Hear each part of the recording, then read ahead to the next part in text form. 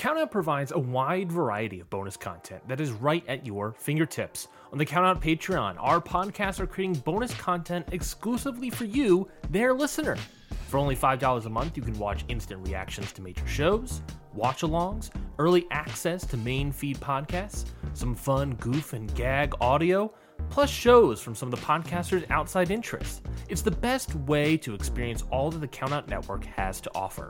So head on down to patreon.com/countout to take part in some of the best and most fun content wrestling has to offer. Again, that is patreon.com/countout.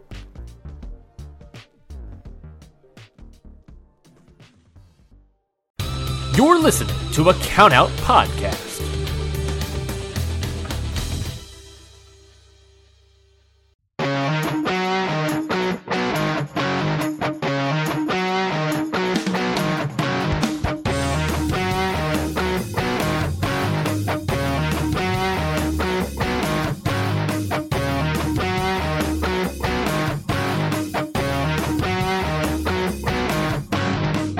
Everybody, and welcome to Ring Post Radio, the only show, the podcast of the summer. Is that the phrase we're going to use today? The only show hosted by two mics, if I recognize that commercial from last night correctly. Oh, right. Yeah. Are you a mic? Are you a mic, Scotty?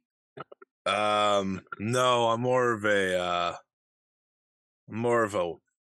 H2O type of guy. All right. An H2O fella by my own heart. This is my entire bottle of water. You see this thing? Is that a 64 ouncer? What? That thing's ginormous. God, look at that. I mean, that's a good thing. 64, that's good. As long as you don't drown, I think you'll be fine. Jesus. I got a little hamby-pamby 32 ouncer right here with a little Triceratops sticker. I don't know if you can see the only podcast that's hydrated. Well, it tries to be hydrated. This fun fact about me, I'm 27 and have had 2 kidney stones from my lack of water drinking in my life. So the only podcast that isn't hydrated. I've gotten better. I haven't had a kidney stone in 4 years, so I'm doing better. I'm doing better. Good. That's good. Well, good news is this week of wrestling gave me a kidney stone. So, yeah. Trust me, as someone having a kidney stone, that's not a good news. That is the worst thing imaginable. It is so awful, Scotty. You have no idea the pain that what a divergence the show is already having. We shouldn't be talking about kidney stones on the show. We got a loaded, jam-packed show for you today, of course. We're going to be talking SummerSlam. We got a bunch of news. The Elite are re-signing. Stardom X Stardom is happening next week in between all the 5-star Grand Prix-ness. And now we're currently in the G1 Climax playoffs. So we got a lot of stuff to talk about and a lot of fun stuff to talk about today. And I'm excited for today's show. Scotty informed me that he's spicy this morning. So I'm intrigued. Oh, I'm so spicy that it's gonna burn, but it's you can call this show Hot Ones, Ring Post Radio. I'll see you next week, guys. God damn. All right, well let's I say we just roll straight onto the show because we got a lot of stuff to get to, and I want to make sure we get to all of it. So we're gonna start off here. We're gonna get to all of it. Is that a threat? we're only this podcast is only in the bottom of the third inning. So the show is not gonna end anytime soon, and I'm excited for it. And I got a lot of stuff to get to, and we're gonna get to it today. SummerSlam took place last night out of Detroit, Michigan, Ford Field, where I believe the Detroit Lions play. An attendance of nearly 60,000 people, 59,000 something. SummerSlam took place for WWE. I thought this was an interesting show. I thought this was, if I had to give 2 words to the show, Scotty, I would say mostly enjoyable. There were some things some things I liked, some things I didn't like, some things I wanted to gouge my eyes out. You know what that sounds like, Ryan? What's that? I would say a WWE show, but it just sounds like a wrestling show. Yeah, a little bit that way. Well, what were your thoughts overall of this SummerSlam pay-per-view? It It was underwhelming in terms of I think it could have been their show of the year, Mm-hmm. and it definitely wasn't. But it had its moments. It had its moments. It had its very bad moments that we'll get to. Overall, a fine show. Like Yeah. I think the way it ended, most people will just say it was a shit show. Yeah, But sure. like if you go back to the start of the show and get to the end, it was mostly a fine show. You had some good moments, had some good wrestling. It's just not a show you're gonna write about at the end of the year. No, it's not a year end contender for sure. But like I said, like mostly enjoyable. Like I had some fun with some of the stuff. Yeah. We'll get to the individual matches, of course, but I'm throwing out a 4-star match on this show. Throwing out 4 stars. A lot of other 3.25, 3.5s around here, so that's pretty good. I'll take that. Collision. Collision was good. I watched Collision as well. And that was pretty good. Collision's always good. Yeah, I mean, obviously we're colliders now. We're full ever since we had that episode where you were like, "Yeah, I don't know yet." It's been like phenomenal. I know the one episode we sit down like, is Collision working? It then immediately like takes off. Like, it's just so much better. It feels like original Dynamite, but yeah, anyways. Exactly. But we're here talking about SummerSlam. Let's talk about the main event first of SummerSlam, because that is I guess the important match of the night. Even though this show had 4 main events, Scotty. We're talking about the main one, the main event. They're only in the bottom of the third. They're only in the bottom of the third. Roman Reigns defeats Jey Uso. They need to get to the 5th inning. This is a very, very deep baseball joke. They need to get past the 5th inning, and then we need a rain out so that the game counts. I would love that. Is a rain out an injury in this case? Is that what that is? I have no idea. I'm interested to see what the 7th inning stretch of this run is going to look like, and we'll see how it turns out. But yes, this was the main event, the main event of SummerSlam, the WWE title / Universal title tribal combat match. And again, those rules of tribal combat were laid out as pretty much an anything goes match with no interference. But this match took 36 minutes and had plenty of it. Scotty, what were your thoughts on what is weird? I don't want to say weirdly, but kind of the norm, a controversial main event. This sucked. Like, okay, you sit there and Solo Sikoa is gonna show up, right? All the interference is gonna happen. Way to break the tribal combat rules, by the way. Yeah. That you explained to me. They're gonna have interference despite a match having specifically no interference allowed. Nothing about this match was tribal combat. Nothing. It was just I don't even know what it was. It was barely it was bad. That's what it was.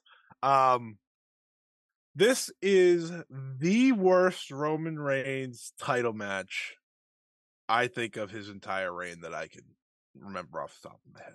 Oof, baboof. The entire reign? He's had the title for 3 innings. I know. 3 innings. 1 year per inning. That's paid. Jesus Christ, you're right. It is 1 year per inning. Oh, God. Well, I'll see you in 7. Because we're going to extras, baby. I just start drawing a 7 on my shoulder. It's actually 7. Anyways. I thought this was it was so dumb. So the report comes out, right, that the title reign will come to an end whenever Paul Heyman and Roman Reigns say so, right? It's time to take the pen away from Roman Reigns and Paul Heyman, because they thought, how do we get out of this? Instead of just having Roman beat the guy that was a tag team wrestler for the majority of his career clean. No, nay, right. Nay. Let's have Jimmy Uso, the guy that got his ass kicked by Roman Reigns and Solo Sikoa, the guy that Jey Uso was backing up. Let's have Jimmy Uso Let's have him screw main event Jey Uso. And listen, I know the story's gonna be like, yeah, well, you left me and we were a tag team for life and yada yada yada. I don't give a shit. It doesn't make sense. You just had who's the one that turned on Roman? Yeah.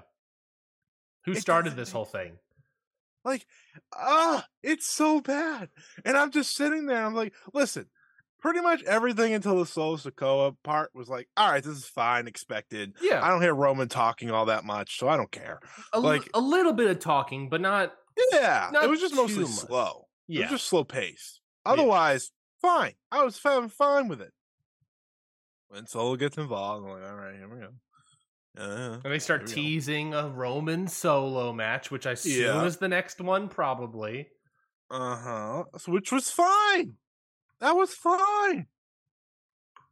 The Jimmy Uso thing was like, nah, this sucks. This sucks. And someone had a great point. This is just a swerve to swerve. This isn't a this is a Vince Russo-ism almost in many ways.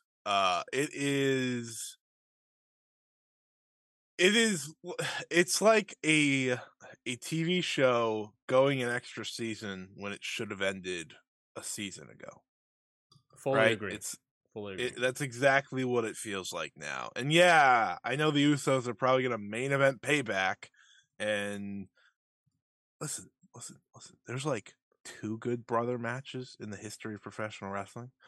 One's Cody Rhodes versus Dustin Rhodes, and the other one's Owen and Brett. I'll say as a third, Mark and Jay Briscoes at the farm. At the Briscoes. So like, that's 3. Mm-hmm. No offense to the Usos, I don't think they're gonna make me care enough to make it 4. Now, if they do, good for them.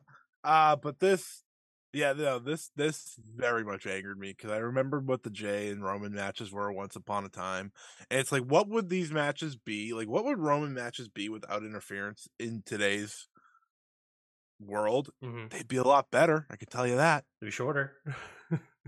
Shorter. Like the Logan Paul one had no interference. Yeah, it was good. I keep referencing that one because it was like the last good one. So. Yeah. But yeah, that sucked. Yeah, I mean, like you sort of mentioned basically my whole thoughts are that, they started on the match, fine. There's obviously some talking. I talked about it last week in our preview that I was really hoping there'd be zero talking and just like straight up fighting, because I feel like that's what this show and storyline and rivalry and everything needed, was just tribal combat. And we got some stuff, not a whole lot of stuff, but some stuff. And I'm like, all right, for a Roman match, that's acceptable, I guess, for me.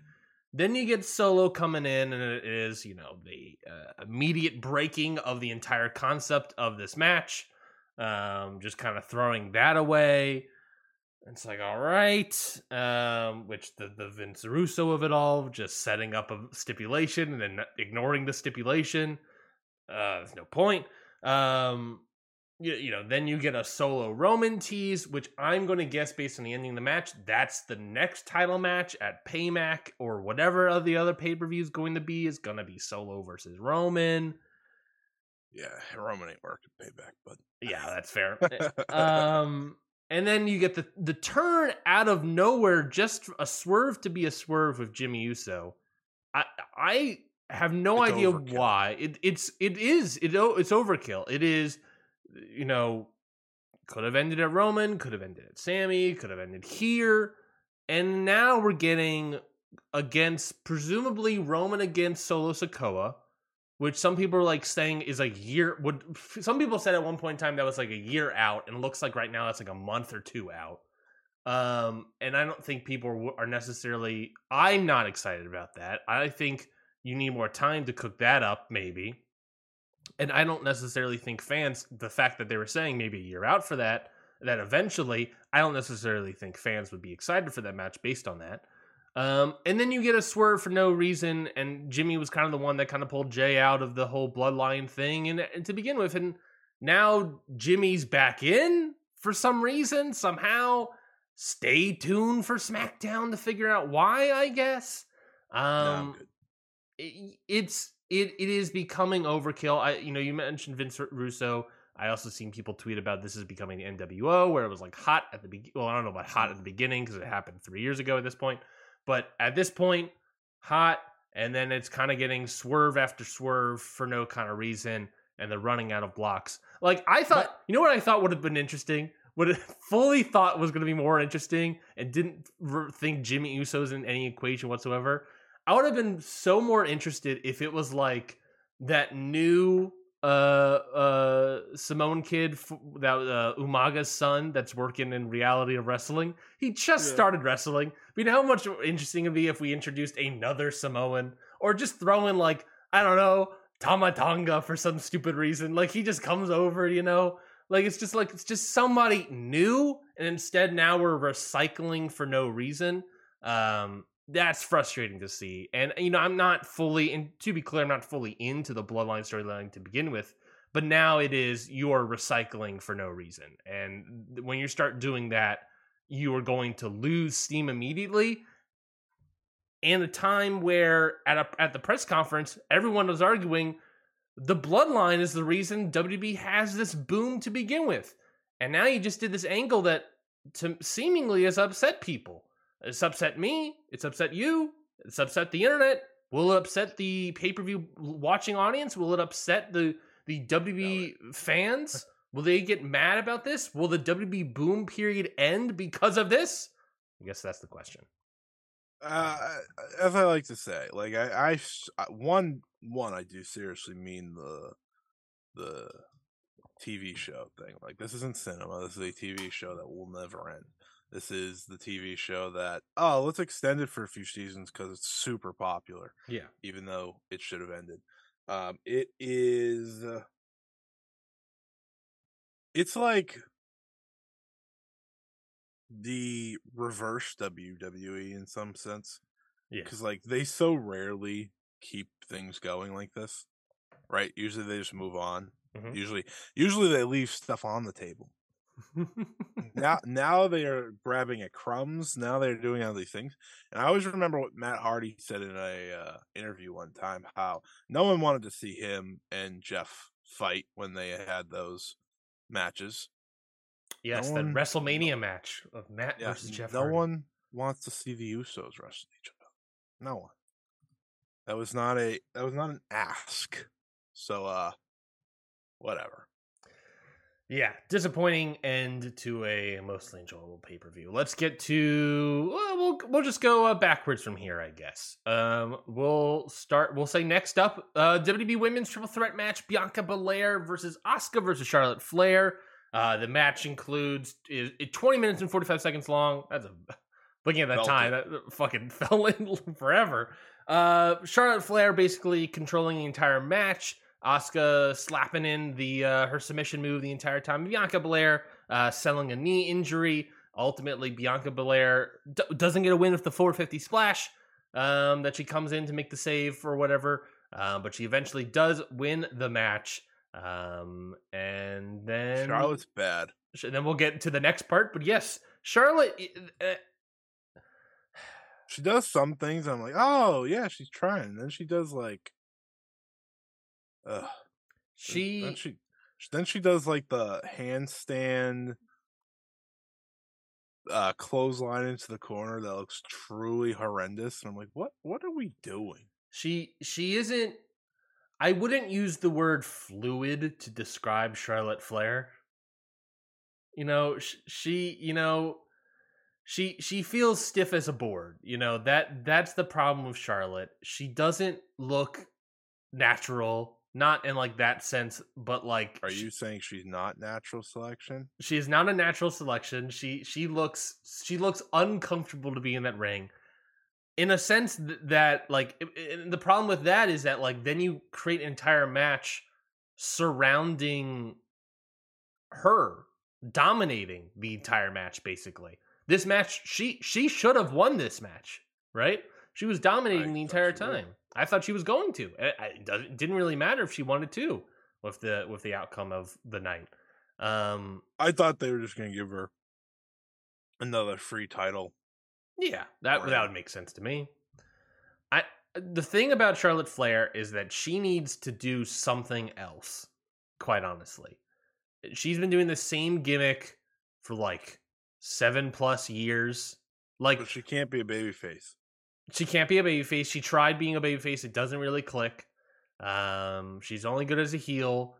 At least in this gimmick, she's only good as a heel. She would have to do a whole nother gimmick. But she's basically like, we had the Finn Balor Seth Rollins match where they're making references to their match from SummerSlam 7 years ago, right? Sure.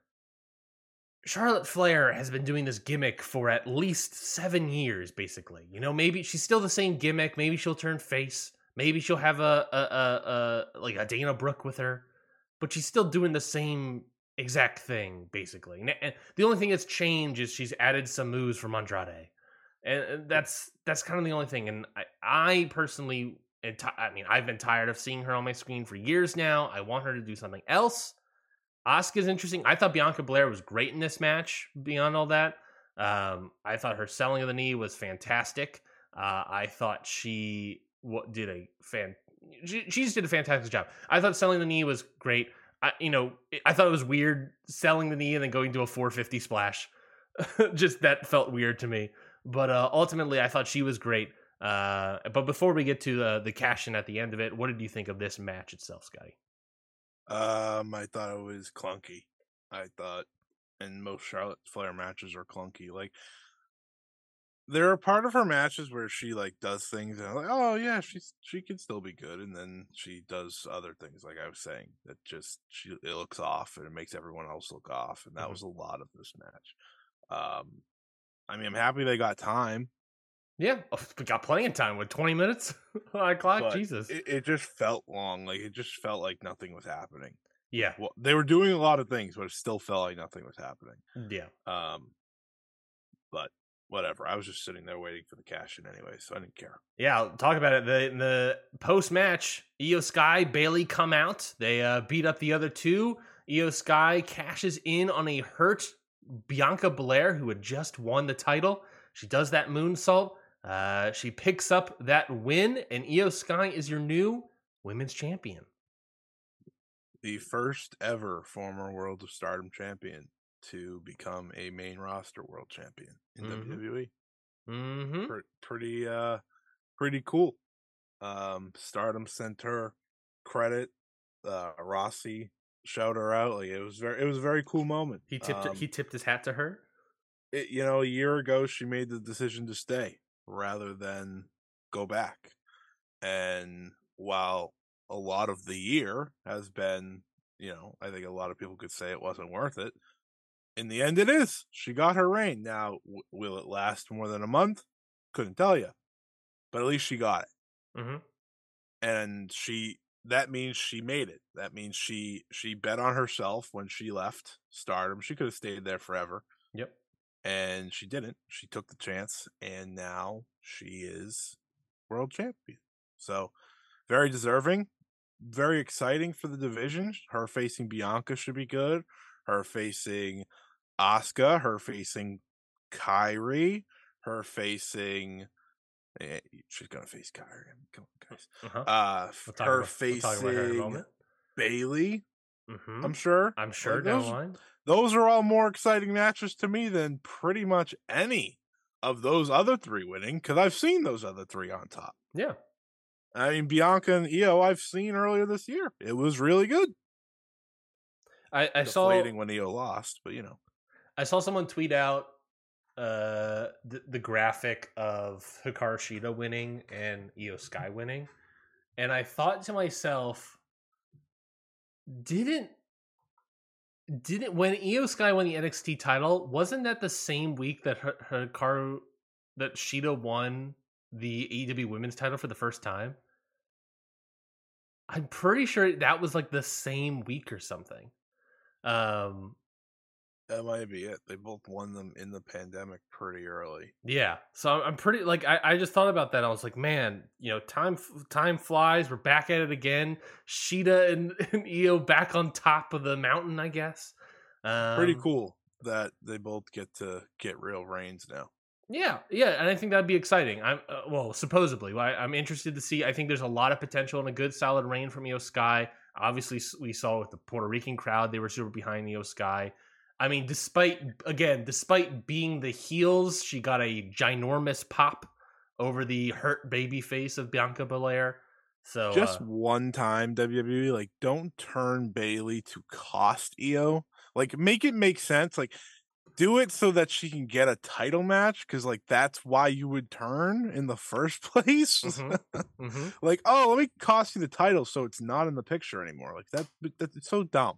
Yeah, And that's not just a WWE thing. I've seen it in other companies, but don't do that one.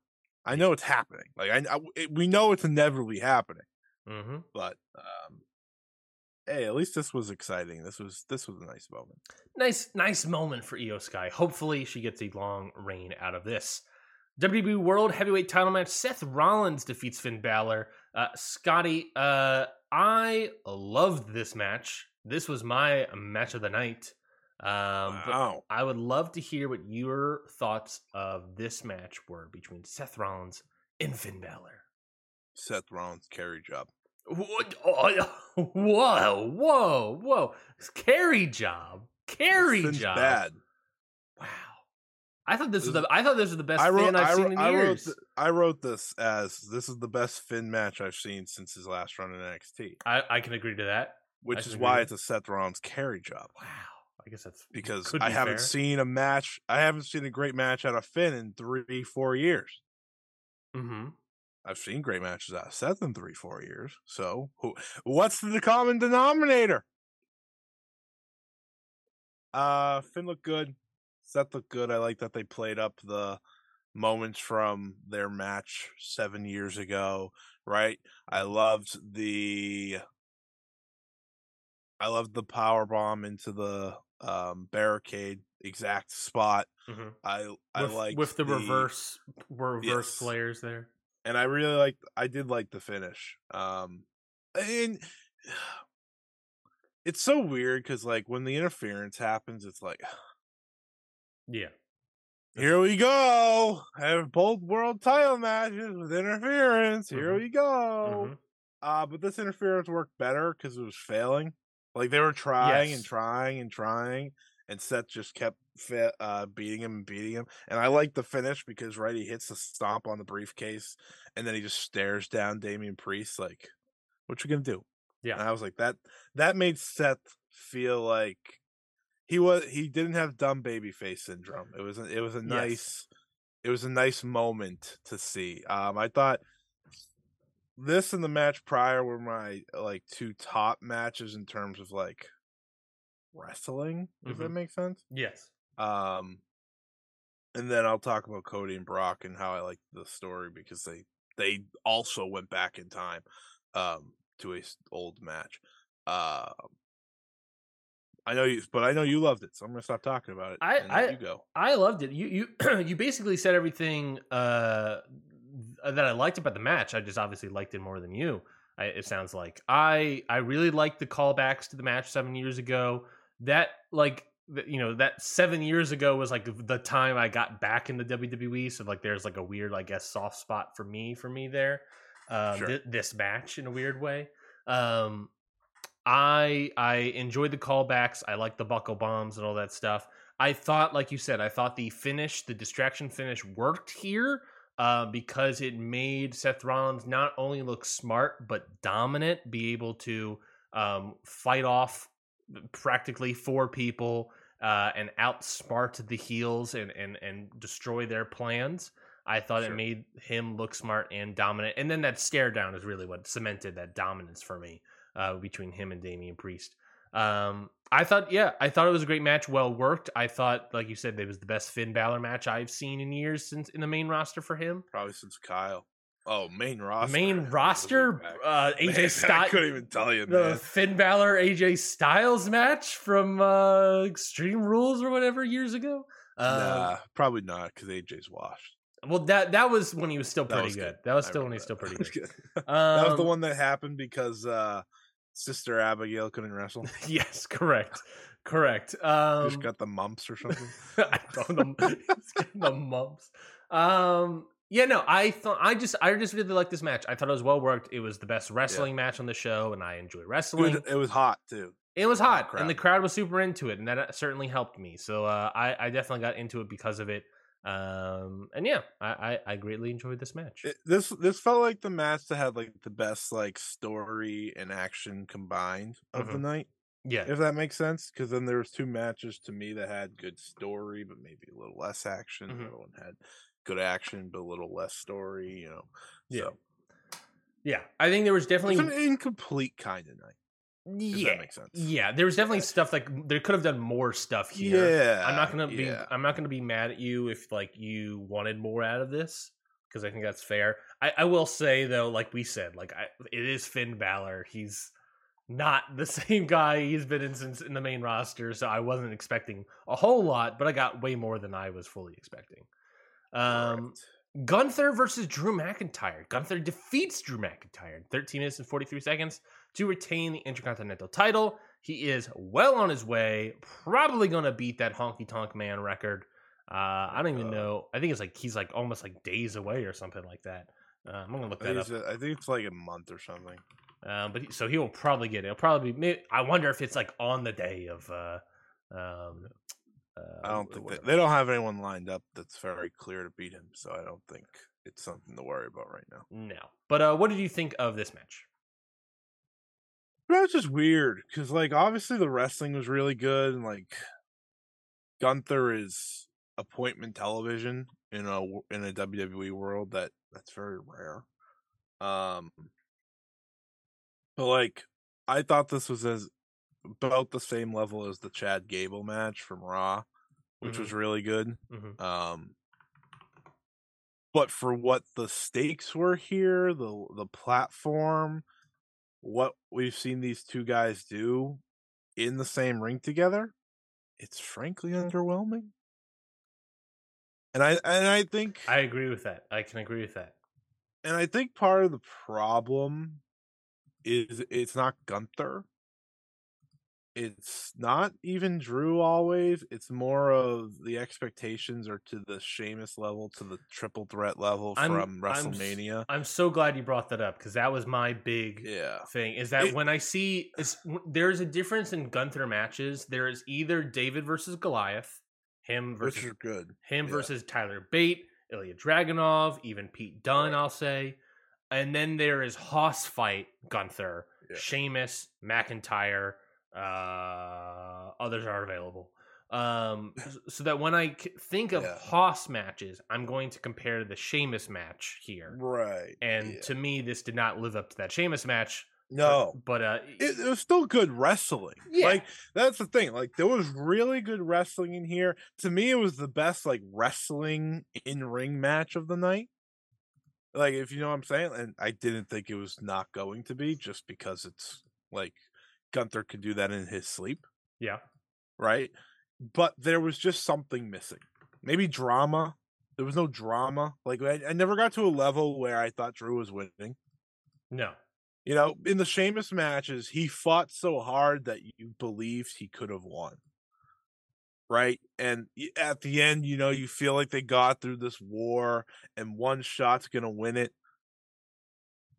I just never got there with this match. And maybe that's what was missing the most because, I mean, they beat the hell out of each other. They still did that. Mm-hmm. Just not to the extreme that the Sheamus match did. And I think that's not anyone's fault. That Sheamus, all the Sheamus stuff was just so good. I do wonder where they go with Gunther now because I mean you look at what the roster has. I'm thinking maybe you do like a Sami Zayn since Kevin's hurt. That could right be now. interesting. That could be a nice little Maybe David Goliath. Yeah, maybe do that at Payback. I think that would be great because I think Sammy's such a smart worker now. Like he can get the best out of himself without being, his top physical form, Mm-hmm. like he was years ago. As we saw at WrestleMania and stuff like that. I'd run back the Chad Gable match. I think they had great chemistry, and I think Chad Gable's phenomenal. You could do I don't know. There's a number of people you could just toss into this Yeah. and get a great match. And then Drew should probably like turn heel or something. I saw a post. I don't remember what news outlet said it, but it was an interview with Drew McIntyre where he says he doesn't want to turn heel in WWE. I think it was the Observer. They said that he doesn't want to turn heel in WWE because he thinks his babyface character has a lot of has more to go. Yeah, his babyface character has more to go. I was like, I thought to myself, you've been babyface practically since you returned to this company. Well, Drew, I can tell you, you don't. Okay, so. Thanks to Venkin Bjorn. I'm sorry if I'm mispronouncing the name there. He said it was 32 days is how many days away Gunther is from breaking the Honky Tonk Man record. That is like basically a week after Payback. So we could certainly do a Payback match. Monday Night Raw, and then... you know what you should do? What's that? I'm pretty sure Dragunov can be called up at any moment. Just do that. Mm-hmm. Play off their history that he's like the last guy to beat Gunther. Uh-huh. It's easy. It's easy. It's money. You are telling me that Ilya Dragunov might want some payback? No, I don't think. Oh. I think Gunther would want payback because it makes sense. Ilya beat him. Yeah, that makes sense. But like, there's a lot of ways to go. I'm just happy he won. Yeah, like that was the most important part. I was like, if they cut his legs out from under him now when he's so close to the Honky Tonk Man, I would have lost my shit. But like Ilya would be interesting because it's like the like Tanahashi Okada when Okada was nearing the end of his reign. Like give it somebody that is like, all right, this guy. They have a historic rivalry. They have these stuff all set up. He's previously beaten in the past of Ilya. Him and Sheamus being on the different shows sucks. Yeah, I agree. Honestly, it should be just Sheamus. Sheamus would be way more interesting as the Payback match. Yeah, because then if he wins, then cool. If not, then great. Yeah, that could also work. I think as Sheamus, but he's on a different brand, and that whole thing. Let me look at this brutal battle royal. Who would have made sense? Almost. This is almost working. He's on Raw. No. Anyone want to see AJ Styles and Gunther?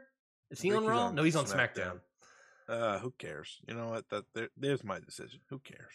Speaking about who cares, MMA rules match. Oh my God! Defeats Ronda Rousey 7 minutes and 26 seconds. Crowd was so dead in this match. This match was so it was colder than an igloo. It was the crowd just cheering for the finish. Just did not work. In a time where I would say that WWE fans aren't really fully into the wrestling. They're into the stories and the moments and the viral hits. This crowd wanted wrestling, and this match wasn't wrestling, and the crowd did not like it, did not work. The crowd hated it, and they wanted to leave. But yeah, they stuck it in the middle of the show just because. I was sitting there watching this. I was like, wow, they said this is more important than a Rhea Ripley title match. And I was like, Rhea Ripley's song fits this perfectly because this is my brutality. This fucking sucks. Someone had, I think it was Ibu of Wrestle Purish. He had the best tweet I've ever seen. And I don't think he meant it as a negative, but it definitely hit home with me. He said it's like a Masataka Funaki Noah match. I was like, yeah, it sucks. that tweet was only for you. It sounds. I was like, it's boring as shit. Mm-hmm. It does nothing, and then it just ends. Yeah, I tweeted at you. I was like, this is more Bloodsport 8 than Bloodsport 1. That was perfect. That was also perfect. Yeah. And I was like, no comment. Yeah, this sucked. Yeah, this you know my rating? Hit me. 1/4. No heart. No care. No. It's the irony of this match is also not lost on me. The fact that this is more than likely probably Ronda Rousey's last match in WWE, and that last match being an MMA fight where she loses, I don't think is lost on me. I don't think is lost on anybody else. I mean, it put over Shayna. I guess the idea was to put over Shayna as a brutal fighter, right? You know, a heel fighter. Something that Ronda tried to do but didn't really work. Having beat Ronda in MMA, you know, like, oh, she's the Chris Cyborg or whatever of this division now. I don't know. I don't know, man. I had a feeling this, you know, I knew what the result was going to be, and the match just did not work whatsoever. It wasn't even a match. It was stinky. It was stinky, dinky doo-doo. I watched it. I'm just sitting there like, I don't care about this. And hey, look, no one else does either. No, the crowd completely did. Especially, you know what's funny? It's like, you know, you kicked off the show hot, right? You have Paul and Ricochet, and you got Cody and Brock, and usually the battle royals to come down, but because of LA Knight, it wasn't. No. So this was. Yeah. That's a yeah. Well, let's get to that battle royal. I'm done talking this MMA rules match. Battle royal. Oh, wait! I have one last thing. I don't like to see worked MMA. I never do. Stop doing it. Professional wrestling. Please get rid of it. He's an anti-pancrase guy. That's what Scotty is. It's like 3 people can do it well. And those 3 people are, number 1. I'm not naming them. I'm just saying they're not here. Okay? They're not in WWE. That's fair. That's certainly not in WWE. Even former MMA people can't do it, right? No, because they I'm watching it and I'm like, listen, I know Ronda wasn't all that great of a striker to begin with. But her punches look like shit because she's like, yeah, like the work punches. Yeah, her work punches are not good. Yeah. Anyways, battle royal, not for anything. I was shocked to find out that this battle royal wasn't for anything at all. It's for a life supply of Slim Jim, baby. Yeah. Even if they just said that, I would have been okay with it. Like even if they just it was said, to get into the commercial. Yeah. Yeah, if it was just like, yeah, it's to get into the commercial. But if you said at the top, this is the Slim Jim Battle Royal, the winner of this match is going to get a lifetime of Slim Jims. Yeah, I know that's going to be a bunch of advertising, all this stuff. But at the end of the day, they're fighting for something. They're not fighting for the U.S. title, despite the champion being in here.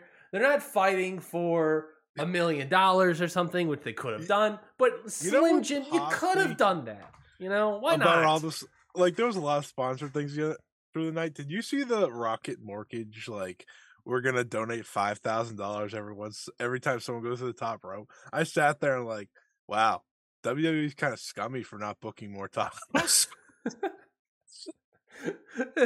They had a lot actually on the night, I noticed, but I just thought that was funny.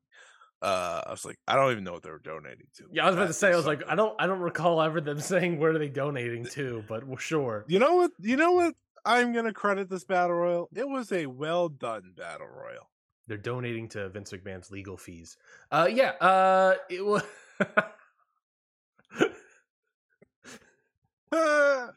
Yeah. Let me talk to you. Yeah. So this match, the feds. Let me talk to you. Well, so it was a 21-man battle royal. 20 men come out. 25. Whatever. Doesn't matter. There's a mystery man. Turns out it was Omos. He makes his return, I guess. Because I don't think we've seen him since WrestleMania. God. Thank God he's back. I know. What would I have done without that, huh? And he ultimately loses the match. He makes his return. Ultimately loses. LA Knight gets the win. You said it was well worked. You said it was well worked. The crowd was certainly into LA Knight. And you know why I say it was well worked? Because they did stories. Like they made you aware of the stories that are going on. They continued a lot of television storylines. It was pretty much the obvious of many AEW battle royals and WWE battle royals, to be fair. Yeah, which all usually stink. They continued carrying Cross and AJ Styles. They continued Santos Escobar and Austin Theory. They kind of continued Sheamus and LA Knight. Yeah. They kind of. They had the right winner. The crowd was obviously very into the winner. It's crazy how over this trucker is. Yeah. I could not care less about this battle royal, but it achieved everything. True. It achieved everything I think it set out to do, if that makes sense. I don't. You know what's funny? It's like I sit there. I'm like, I don't get it. I just don't get like why is LA Knight so over? And then when he's doing things, I'm like, I'm into it. I'm like, oh, that's probably why. Yeah. Because like he just makes he brings you in, even if like I know he as a wrestler in ring guy, he's like whatever. Mm-hmm. I don't know, just him talking. Yeah, let me talk to you. Like he has all the key catchphrases that get you over. What's wild is that even when he's out of this company, yeah, is still going to be used by the crowd. I fear this. They call it the yeah movement. I know. My fear is I've never felt more attacked. I fully think that there's a good chance that the yeah is going to replace the yes chance. In WWE, it will. Yeah, I fully think that's what's going to happen. Yeah. Yeah. Yeah. Yeah. Yeah. Can that be the clip I put online? It's just us saying yeah. Yeah. Yeah. Singles match: Cody Rhodes versus Brock Lesnar. This was speaking about David and Goliath. Big time David and Goliath energy between Brock and Cody. Constantly throwing Cody into the outside, but Cody won't give up. Goes back inside. They do a bunch of wrestling, and eventually Cody Rhodes gets that win. And out of nowhere, handshake, hug, and raising the hand, that stamp of approval from Brock to Cody. Cody's a made man in this company, I'd say, at this point. Triple H in the press conference seemed to apply that this match was called between them, and that spot wasn't planned until Brock did it. So yeah, that seems to be Brock formally giving his seal of approval for Cody Rhodes just at the thing. You know, who knows if that's true, but that seems to be what it is. So what did you think of this match? I probably like this match more than like a lot of people, and it's because I felt like I was watching the Cena match over again, except I knew Cody was going to overcome it, and it was going to be like a good payoff for him in the end.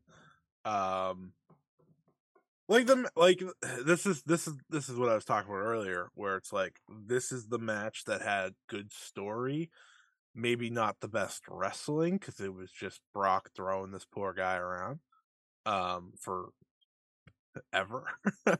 It wasn't like they didn't have like a full-on classic or anything, but they told the story well of Cody just not giving up and getting back in the ring, getting his ass kicked. Like this guy's all marked up. Kind of the story of the feud is that Cody just continuously gets his ass kicked, but he keeps getting up. And ultimately it achieves the goal of getting him over. Yeah. Big. Yeah. I can applaud anything that gets the job done like that. It's still not the Brock Cody match I know that they could have someday, you know, and that's maybe my biggest gripe. Maybe when Cody wins the title, they can do that. Wins whatever title, whichever one he does win. You know, because he will get it eventually. One title, I don't know which one, but U.S. title, of course. Yeah, sure. He's still the face of Raw. It's him and Ripley, very clearly. Like if you watch an episode of Raw, no offense, Seth, but it's those two. Yeah. Good story. Pretty generic professional wrestling, actual wrestling. But it got Cody over, so job well done. Yeah, I completely understood the story. I think it was a good story for me. It was kind of just a little too much subtlety hammer, like throwing him. Yeah. Like even if they just threw Cody to different sides of the ring, that would have helped me. I think that would have helped. Kept throwing him out the same one. Yeah, I think throwing him to different sides of the ring would have hid. I think some of that issue. Because just throwing him to the same exact spot over and over again, and especially if the idea is like it made me laugh at one point. The idea of them possibly like calling it in the ring or whatever is very funny to me if that's the case. Because then it's Brock simply like he wants Cody to do a spot, but Cody doesn't know what the spot is, so he just keeps dumping Cody to the outside until he does it. Which I don't know what the spot was going to be. Maybe the steel steps or the freaking table or something. I don't know. But yeah, I think it had a little bit of self-indulgence, a little bit, but ultimately, like, I got the story. I thought, David Goliath stuff, Cody got the comeback and all this stuff and was able to defeat Brock. And yeah, I think I agree. When this rivalry started, I fully thought that there will be more to it in terms of the wrestling matches. And to that extent, it was a little disappointing. But in a story, I thought it was fairly good. I mean, the story starts with them shaking hands and then Brock, beating up Cody at the end of it. And it ends with Brock shaking hands for real, giving him a hug and raising his arm and all that stuff. So he's doing it for real there. Excuse me. He's doing it for real there. And, as a story, that's solid. Sets up Cody to do whatever he's doing next. Does anyone have any idea what that's going to be? He accomplished. I had no idea. Everything. Like, they accomplished everything they set out to do with this feud, whether they had a great match or not. And that means a feud did the job. If that makes sense. He's still unbelievably over. Yeah. And the crowd lost their mind when he won clean. He won clean. Yeah. I don't care about the turnbuckle. I don't consider that dirty. Like, I know some people are like, why did he cheat? I was like, that. It's just part of the wrestling. It's from the first match. They played that in the first match. Yeah.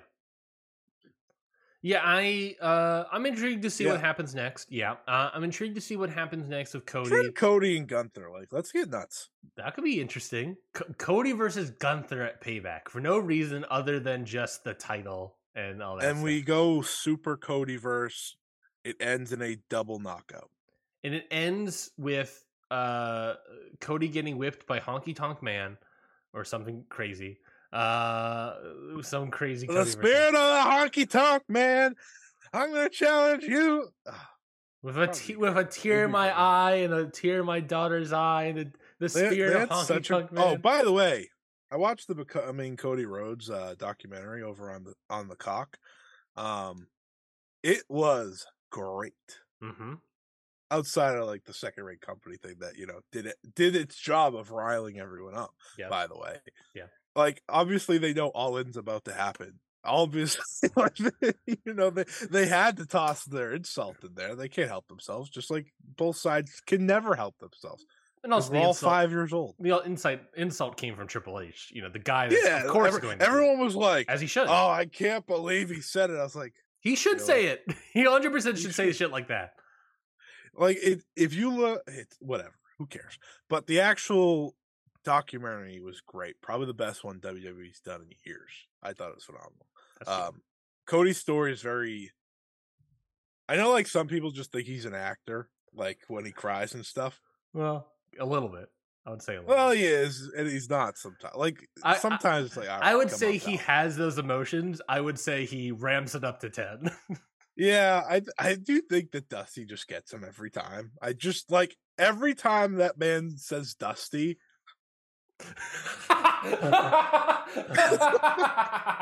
I love Cody for that. You did the Cody head nods. yeah. I love Cody, so I've always been a big Cody fan. Cody like literally fighting back the tears. I love Cody, so shout out to Cody. Shout out to American Nightmare. I hope he's world champion eventually, because someone's got to save us. Oh fuck! That killed me. You're welcome. God, you're welcome. The like he's in pain from it and he's fighting back the tears. He takes it so literally, fighting back the tears. Shout out Cody. Oh God, God, that was so funny. I wasn't expecting that. Opening of the show was Logan Paul versus Ricochet. 18 minutes. Scotty, I know you loved this match online. How did you feel about it? Talk to me. I mean, it should have been a lot better. Yes, I would agree with that. But I think I'm saying that because I think you were higher on it than I was. I probably was, even though I wasn't even that high on it. What rating did you give it? I think I gave 3.5. I don't know. It was better than a lot of G1 matches. That helped. I gave it a solid 3. I gave it a solid 3. That's fair. I just think like they did a lot of cool stuff, and Logan Paul got over, and he's stupid good. I thought there was some sloppiness in that cool stuff. That whole Spanish fly sequence.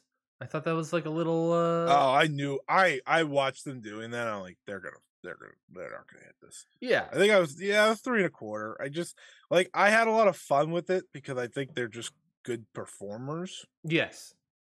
I think they achieved. I wanted them to do the thing that they did at the Rumble. Me too. Stupidly. Me too. I was like, just do it. Like, who cares? Me too. But Logan Paul's excellent. Yeah, they're good athletes. I think that their chemistry wasn't fully together, and I think there was a little sloppiness in that. The buckshot to the outside was pretty sick. That was pretty sick. Like I said, like they both achieved the moves. It was just a little sloppy. The chemistry was off in spots. And it didn't, as you mentioned, that sort of that Royal Rumble crossbody spot. It didn't achieve the viral moments. Yep. There's no viral moments. It didn't achieve the height of those small spots that they've had in the various Rumbles and battle royals. It's probably Logan's second worst singles match. I was also going to say it wasn't his best match that I've seen for him. It was good. It was solid, but better than the Miz match. Congratulations. What a bar we've set. The matches he loses are usually his worst ones. That's true. That's fair because he's not. I mean, the matches he wins. I was going to say that's real Hogan shit right there. When he loses, mm-hmm. he puts on better performances. Yeah, I think it's probably better ending. I don't know. He's really good either way. Yeah. I still don't like the guy. I think he's a terrible human being. Yeah. I'll always want to make sure that gets put in there. Just want to make sure. No doubt. Well, that's SummerSlam. Wrestler. That's SummerSlam. Let's move on to our next topic here. Unless you had any other thoughts about SummerSlam. No, I don't. All right, great. So last Wednesday, WWE had their quarter 2, I want to say it was quarter 3, conference call. Basically, the company is making the most money they've ever made. Peacock gave them a shit ton of money, even though despite the Peacock losing like $6 billion since their creation, they got a crap ton of money there. But despite making the most money they've ever made, we got this news that Vince McMahon, earlier this month, U.S. federal law enforcement agents executed both a search warrant and grand jury subpoena on WWE Executive Chairman Vince McMahon. It came out during their quarterly SEC filings Wednesday, where it was reported on July 17th. Federal law enforcement executed a search warrant and served a federal grand jury subpoena on Mr. McMahon. No charges have been brought in these investigations. The companies received voluntary and compulsory legal demands for documents, including from federal law enforcement and regulatory agencies, considering the investigation and related subject matters. Nick Khan gave no comment about it, but a thing that people picked up on, two things that people picked up on. I believe it was Brandon Thurston that picked up on recently that maybe this could be in conjunction with money that Vince McMahon / through WWE gave to Donald Trump in 2007, 2009, in two separate instances. Maybe that's what's in conjunction for, because we know that, obviously, former president of the United States, Donald Trump, is currently getting getting plastered by the U.S. federal government, which I enjoy to see online. So that maybe it's in conjunction with that. On the other hand, the other thing that people notice is that like 2 days later, just so happened that Vince McMahon had to go into severe back surgery, and he's currently recovering. So whether that's related or who's not, I'd say that's an extreme example. Just like, I don't know, maybe wearing a neck brace to a steroid trial. Maybe that's something similar, but who knows? All we do know is that Vince McMahon has been subpoenaed, and he's got a search warrant for, I guess, his home. And we don't know what exactly they're looking for, what it's related to. There's just some conjecture. So any thoughts on Vince McMahon in this subpoena? No. Like I saw someone say, like, why is no one talking about this? They always talk about AEW. It's like, because he gets that out of it every time. So, like, how am I supposed to care? Mm-hmm. Should he be out after this? Absolutely. Is he gonna? No.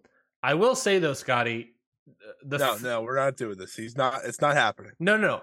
I will say the one thing he doesn't have going for him is that Jerry McDivitt is no longer with WWE and he's retiring. That's true. So one of the biggest cards he had in his deck is gone, and he has to do this alone. So I think that's the only thing of like, that's interesting. It's not. No, there could just be a subpoena and there's no charges related to that, I guess. But it is very, very, very interesting, and I think he's got a tougher spot. But yeah, I think that's the only thing really of note, I would say. He's still Vince. At the end of the day, he's still Vince. Let's do something fun for a bit. So in the past couple days, ESPN released a 30 under 30. They typically do this with other sports, but they did it for wrestling. They had a 30 under 30. They just do it for MMA, but whatever. That's enough. They did one for wrestling. Mark, are you just gonna make me sit here with the Kyrie stuff? Like, are you just gonna make me boil over here? I got it on the docket. I told you the order, and you said that's fine. I don't know. I thought that the news always kicks us off, so I just whatever. No, I'm moving stuff around, baby. We're almost. Right. We got some news bits right now. We're in the news corner right now, so we'll get to it. But I want to do something fun before we get into this is fun. Deep conversation. So Mark Raimondi and Randy Caldwell put together a 30 under 30 list on ESPN.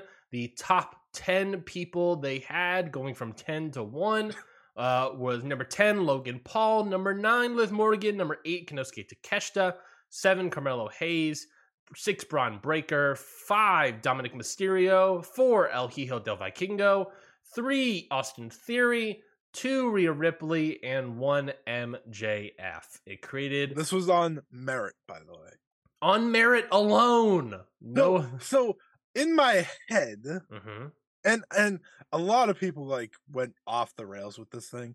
Had they not ranked it, I think everyone would have been like, "Oh, all right, cool." But they ranked it. Yeah. So everyone lost their mind. But for me, it was like, oh, they put Stardom talent on the list. That's cool. Yeah, there were some of the people mentioned. Utami Hayashishita was on the list. I believe Julia Saya, and Utami were the 3 on the actual list. Azumi and Kid were named as honorable mentions. I think like Kaito Kiyomiya was an honorable mention, I want to say.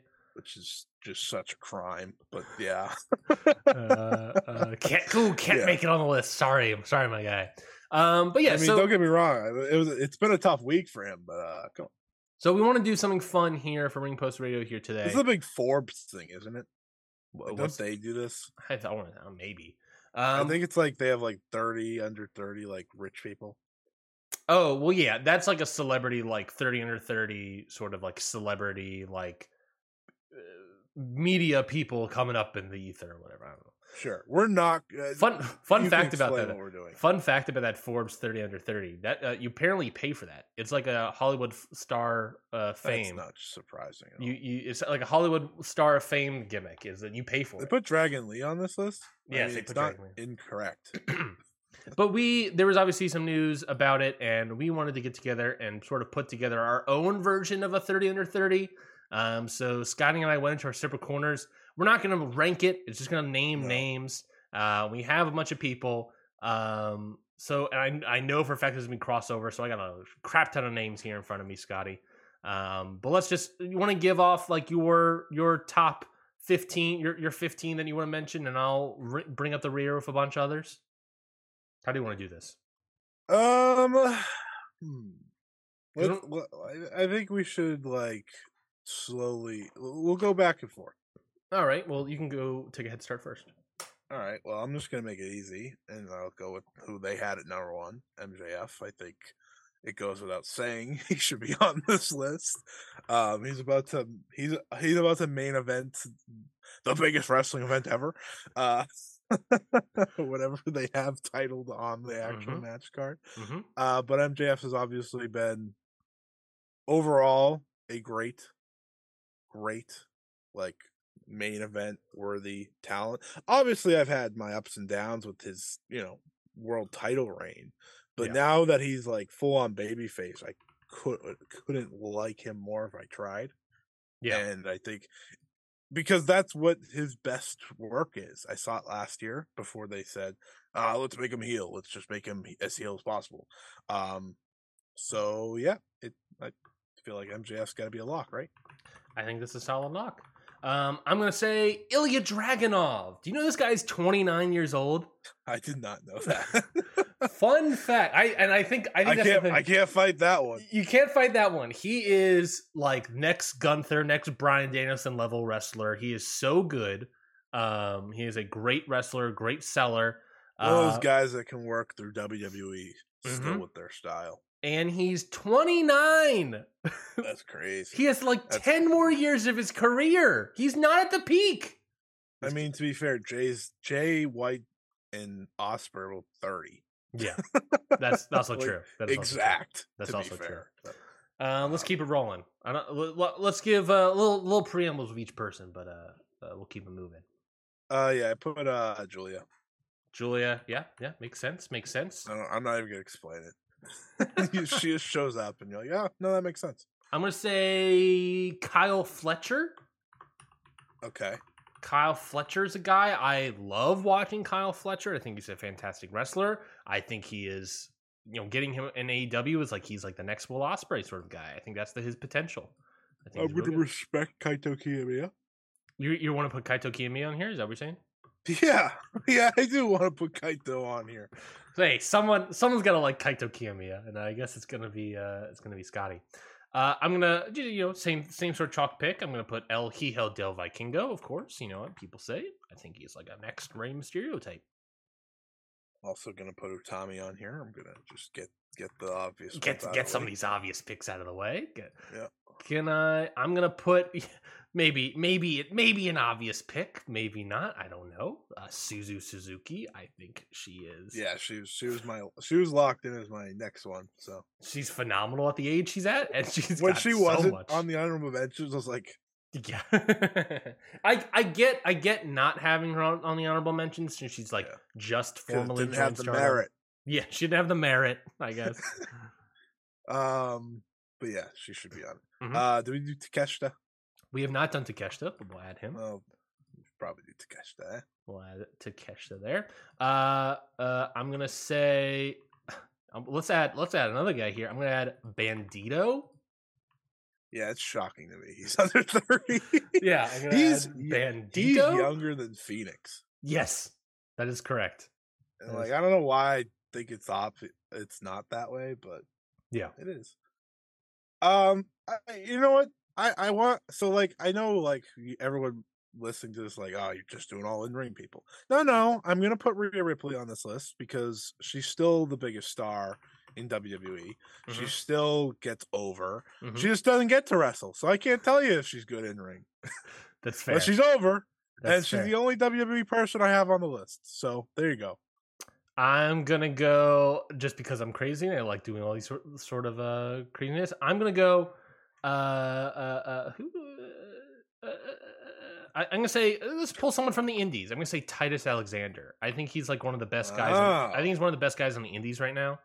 Wow. And I'm gonna put Titus Alexander in there. I think he's being on the Indies compared to all these other people. He has ways to go, but I think he's the best guy in the Indies, and it's just a matter of time for him to break out there. I'm gonna give you a 2-piece. A 2-piece.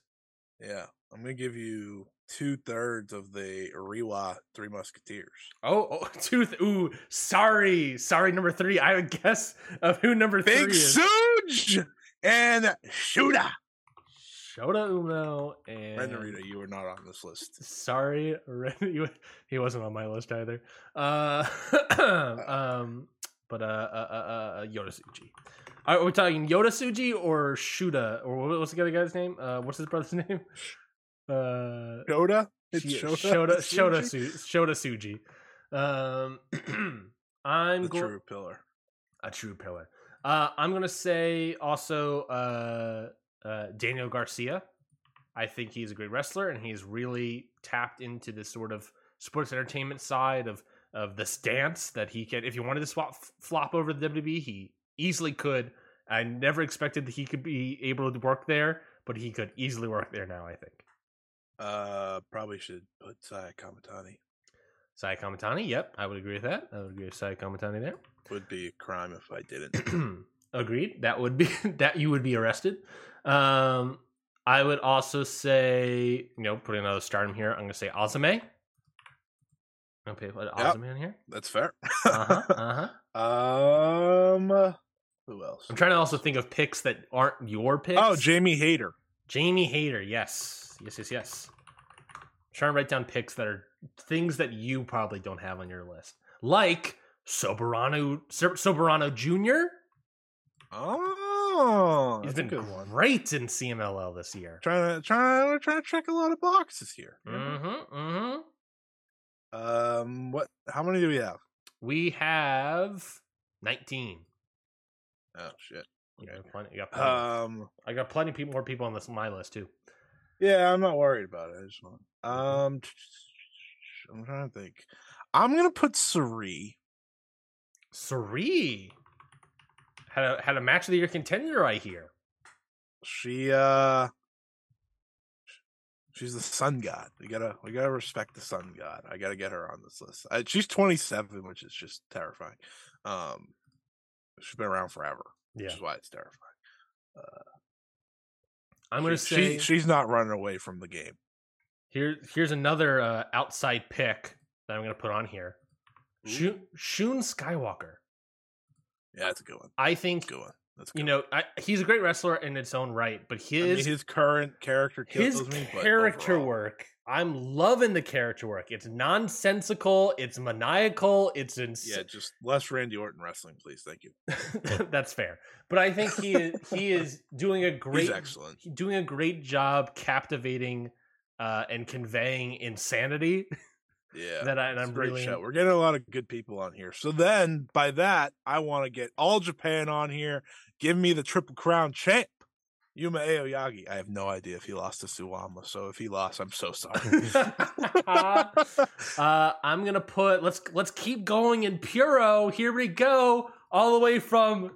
What do you have expected this from me, Scotty? All the way from Gleat El Lindemann, baby. Oh, that's a good one. That's a good one. Mm-hmm. That's a good one. All the way from the Glade. Can I get TJPW's Miyu Yamashita? No. What if I just said no? You cannot. Oh, okay, that's fine. That's fine. Wait. This is so many people. Yeah, is Miyu Yamashita? How old is Miyu Yamashita? She under? She is 20. Yeah, that's 28. She's yeah. You want another surprising thing? Another 28-year-old that I'm going to add to this list? Leo Rush. Yeah, that's a good one. That's a no that holds. We got 5 more. And I want everyone to know, like, in my thinking, I am including like the merit idea, like, but I'm including merit for their companies. Yes. Yeah, like Yuma Aoyagi, Shun Skywalker, El Lindemann, Miyu Yamashita. All achievements in their big companies. Exactly right. Let me see what I got still on this list. I'm trying not to be a pain in the ass and just put the entire Stardom roster. I really am. Oh, I know. I got a lot of other people that I think are different shouts. But I almost want to. When I saw the list come out and it was based off Mara, I was like, "How did you not put mine?" I was like, "Oh wait, she finally hit 30." Never mind. That's why I texted you about this when I said it has to be under 30. Yeah, because I saw a lot of people that were 30. Yeah, that were like, "Oh well, like, you, sorry, you." You can go again if you want. Okay, I'm gonna go again, and I'm going to say Ace Austin out of Impact. Oh, that's a good one. I like that we're giving every company a show. I think that's important. I mean, who's the best? Yeah. Because who is the best 30 under 30 in each company? I think should be representative. Yeah. This isn't an official list. Are there better talent than, say, Titus Alexander right now? Perhaps, but we're representing the indies. Mm-hmm. Yes. I think smart. I completely agree. Titus Alexander is not the best wrestler on this list, but he is the best from the indies on this list. He's the only guy from the indies on this list, if I'm not mistaken. He's gonna stay that way too.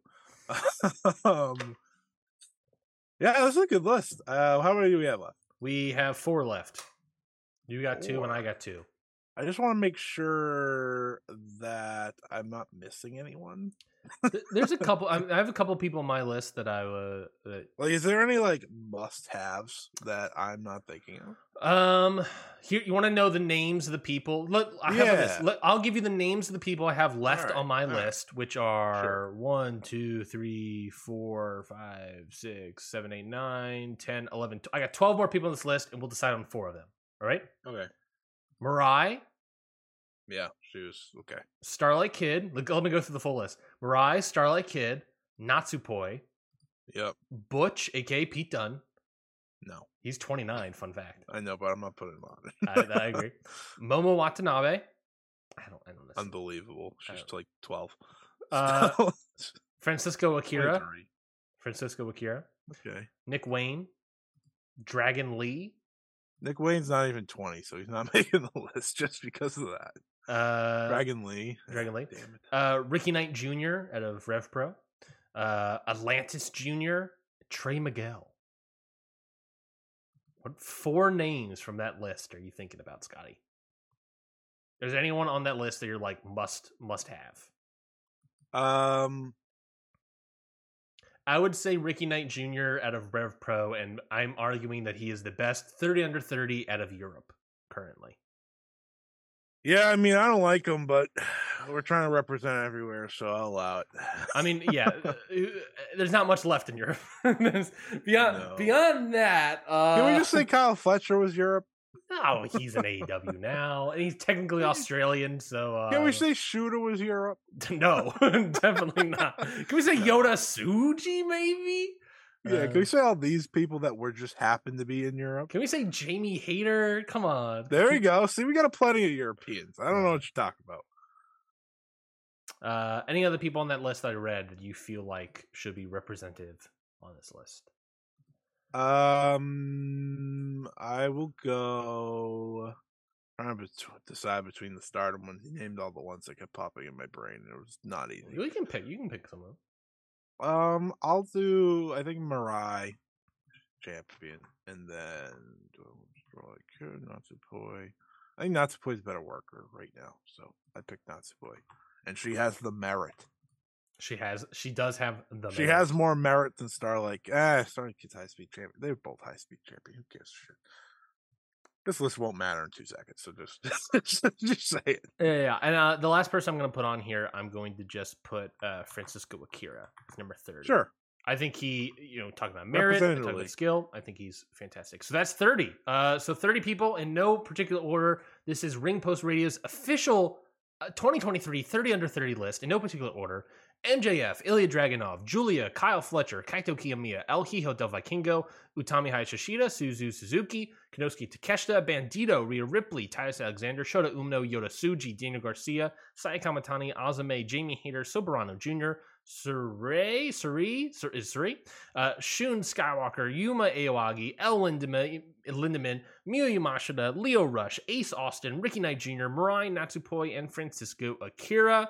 Let us know if you agree with this list. If you don't agree with this list, we would love to know. I'll tweet it out at some point, probably too. We tried to name people from every company. Yes, I think this is a very good. And the honorable mentions I guess we had for my list were Starlight Kid, Pete Dunne, Momo Watanabe, Nick Wayne, Dragon Lee, Atlantis Jr., and Trey Miguel. I think those are pretty good. Yeah. Spring is in the air at Littleton Coin Company, and we want to help you brighten your collection. Visit us at littletoncoin.com all month long to enjoy 15% off your purchase. With a wide selection of coins, paper money, supplies, and more, Littleton Coin Company has something for every collector's taste. Use promo code SPRING at littletoncoin.com for 15% off your purchase all month long. Restrictions apply. Littleton Coin Company. Serving collectors since 1945. We can keep going, but I don't want to. That's fair. That's fair. But I think that is the Ring Post Radio official 30 under 30. Let's move on to the next topic. The Elite have re-signed with AEW. That is correct, folks. You read that right. In case you were terrified that they weren't going to, and based on the conversations, it sounded like it was up in the air for a while. They have signed new multi-year contracts with AEW. Kenny Omega and the Young Bucks will continue their roles as EVPs. This is all coming from Sports Illustrated. They're going to continue their roles as EVPs, and according to the Young Bucks, apparently they have signed quote NBA level deals. Whatever that means to you is what that means to you, I guess. It's a lot of money. It's a lot. Yeah, at the end of the day, it's a shit ton of money. So, and also they said that they negotiated as a team. They negotiated against AEW as the four of them, not on individual contracts, which I thought was also very interesting. They mentioned that the only other time that probably happened was Guerrero, Benoit, Perry Saturn when they made that jump from WCW to WWF. That was probably the only other time that might have happened. Yeah. They're not their lawyer, I guess. I don't know if that's the right term. I forget the guy's name. Whoever the guy that negotiated on their behalf, basically said that he believes that this is the most money he has ever negotiated for a group of people. And it's believed that it's probably more money than any other tag team in the history of wrestling. So yeah, big money deals for AEW, for the Elite. They're staying in AEW for the next several years, and as they said on their on Dynamite this past Wednesday, they'll pop up here, maybe pop up on Rampage, pop up on ROH, and maybe a little collision action. So how do you feel about the Elite returning and re-signing with AEW? Essential is a great way to put it. Fantastic way to put it. It's not even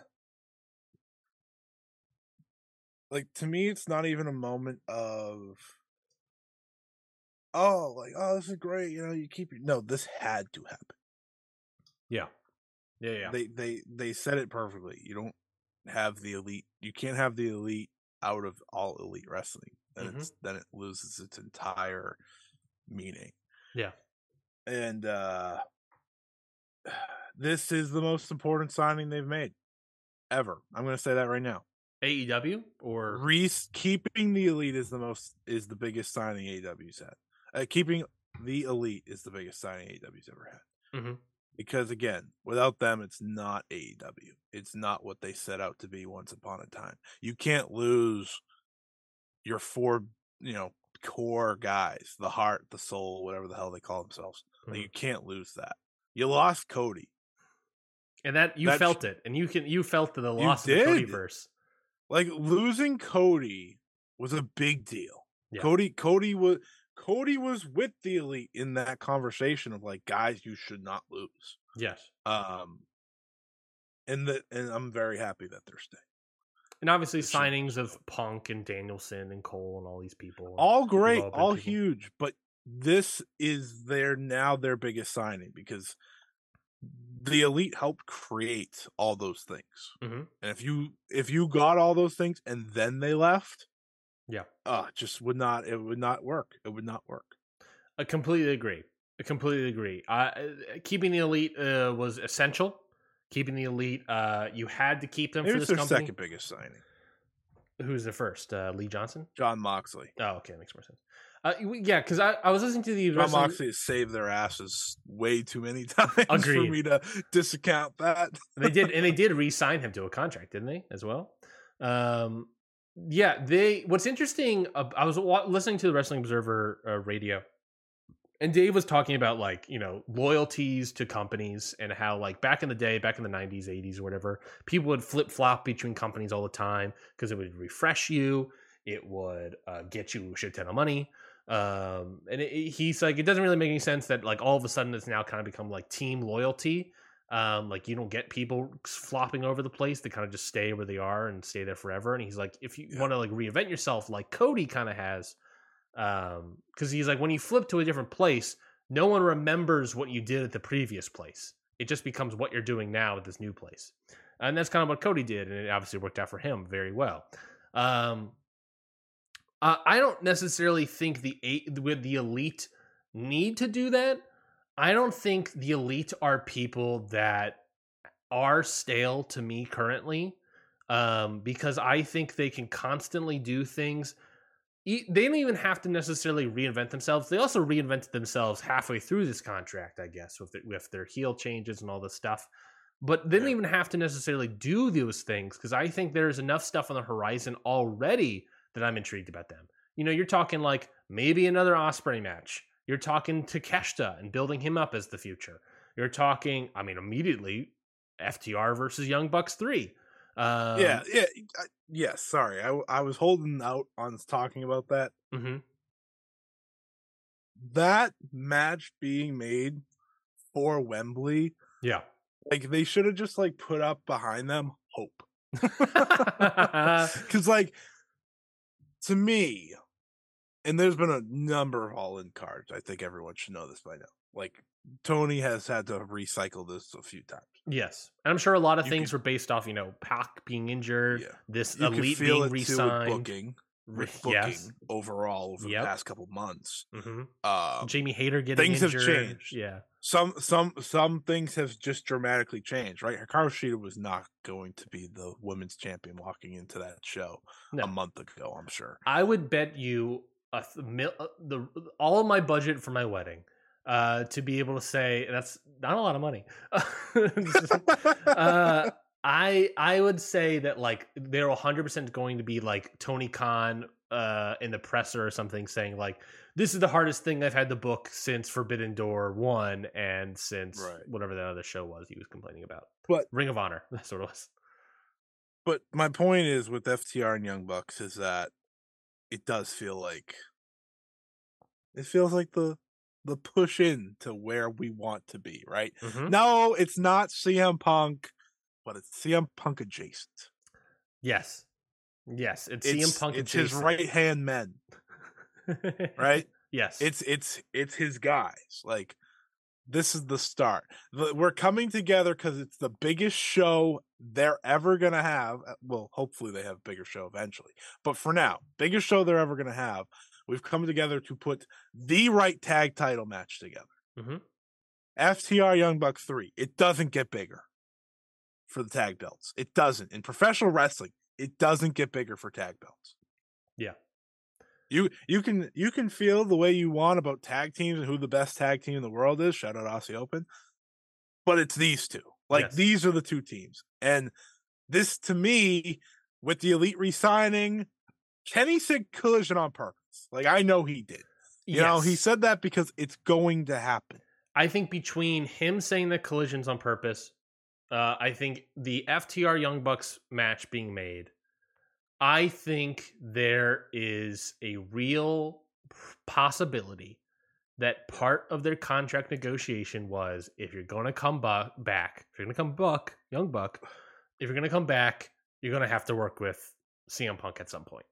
We can't do this for leave money off the table. Yes, leaving money off the table. But if you're Tony Khan, you have to be like, we cannot do separate locker rooms and all this stuff for multiple years. I'm not putting up with this. Put up and shut up. Get your shit out of the way. Figure this out. If it comes up again, something will probably happen. But he's like, you guys have to figure it out, and we have to eventually do this because we're not going to do this for years. And it feels like, based on those two things of Collision and the FTR match, that maybe we're heading in that direction. That's very interesting to me. Slowly but sure. Listen, if the only thing we can't do is have Hangman and CM Punk compete, that's okay. I don't need to see them wrestle again. No, and ultimately, it based on everything, it sounds like the best way you do it is CM Punk versus Omega. I mean, it sounds like it's always sounded like Omega was the guy that was least bothered by everything. FTR versus the Elite. I don't. Like, I can move on without that. Yeah. But this is all just great. You know, the Elite being locked in now. Mm-hmm. No more talking about, is Kenny gonna leave? I never thought they were gonna leave anyways. Mm-hmm. Some people did. I just never saw it because it's like, this is their company. Yeah, I would have been. I would have been dumbfounded if we found out today, if they showed up at SummerSlam. Right, if they were like free agents last month, yeah. Imagine what the world we would have come on here and spent the entire episode talking about the Elite moving to WWE if they showed up at SummerSlam. Yeah, exactly. If that ever happened, it would have been a monumental move in the history. I mean, Scotty, if they moved to WWE, monumental moves in wrestling history would have been made. Because if Triple H, this is the point that Dave Meltzer made on Wrestling Observer, was that like one of the reasons like AEW is in the position it's in right now, one of the reasons WWE was kind of in the position it was for several years is because Triple H failed to sign the Young Bucks and failed to sign Omega back in 2019. If he did that, AEW wouldn't exist at the level it's at, I would reckon. May not exist this far along as well.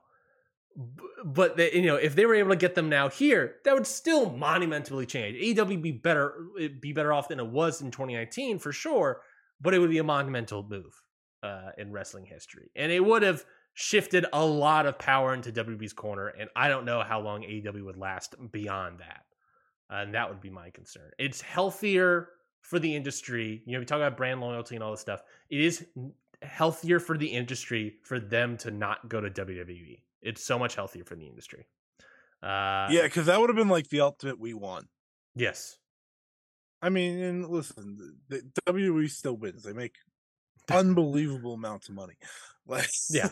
Right? Yes. Records after records. Yeah, they just had the highest grossing non-WrestleMania event less than 24 hours ago. And it feels like they say that every pay-per-view. Yeah, right now. Like, so it's like, who cares? Mm-hmm. But for AEW, this is crucial. It's like, and I'll say it, this week feels like I feel like we got everything we were hoping for when we complained about All In last week. Yeah. MJF versus Adam Cole in a very unique scenario where they're not against each other yet. Shadow Kingdom. Seemingly, yeah. Can't wait for the Adam Cole heel turn. Gonna be great. Mm-hmm. Samoa Joe versus CM Punk. Seemingly. Yep, that's the proposed match right now. All right. Well, I mean, who books Collision? I know. I'm just saying seemingly right now. Seemingly right now, that is the direction we're looking towards. Box FTR. Yep. Seemingly. Not Sting not official. Sting and Darby versus Swerve and Fox. Maybe. I mean, they had that outstanding segment where they pretty much killed Nick Wayne. It's happening. It's happening. Yeah, that makes sense. Maybe Nick Wayne as a third to make it a trios, and then add in. Well, it's the week after they could. You could add Nick, unless he's dead. Yeah. You could also consider they could sell him being a bloody pool if they want to. Of course. But yeah, you can always do third. Just toss to Brian Cage if you want to. Yeah, Toa Leona. Any of them if you want to. Otherwise, just keep it a tag. You have Sting. There's still the supposed Chris Jericho Will Ospreay match, which is kind of been slowly building towards. My guess is that Blackpool Combat Club versus Eddie Orange and someone. Yeah. Ishii. That makes sense. I don't know. And then you probably do Moxley Eddie at All Out. Yep. Instead of you don't want to put all the matches on one show.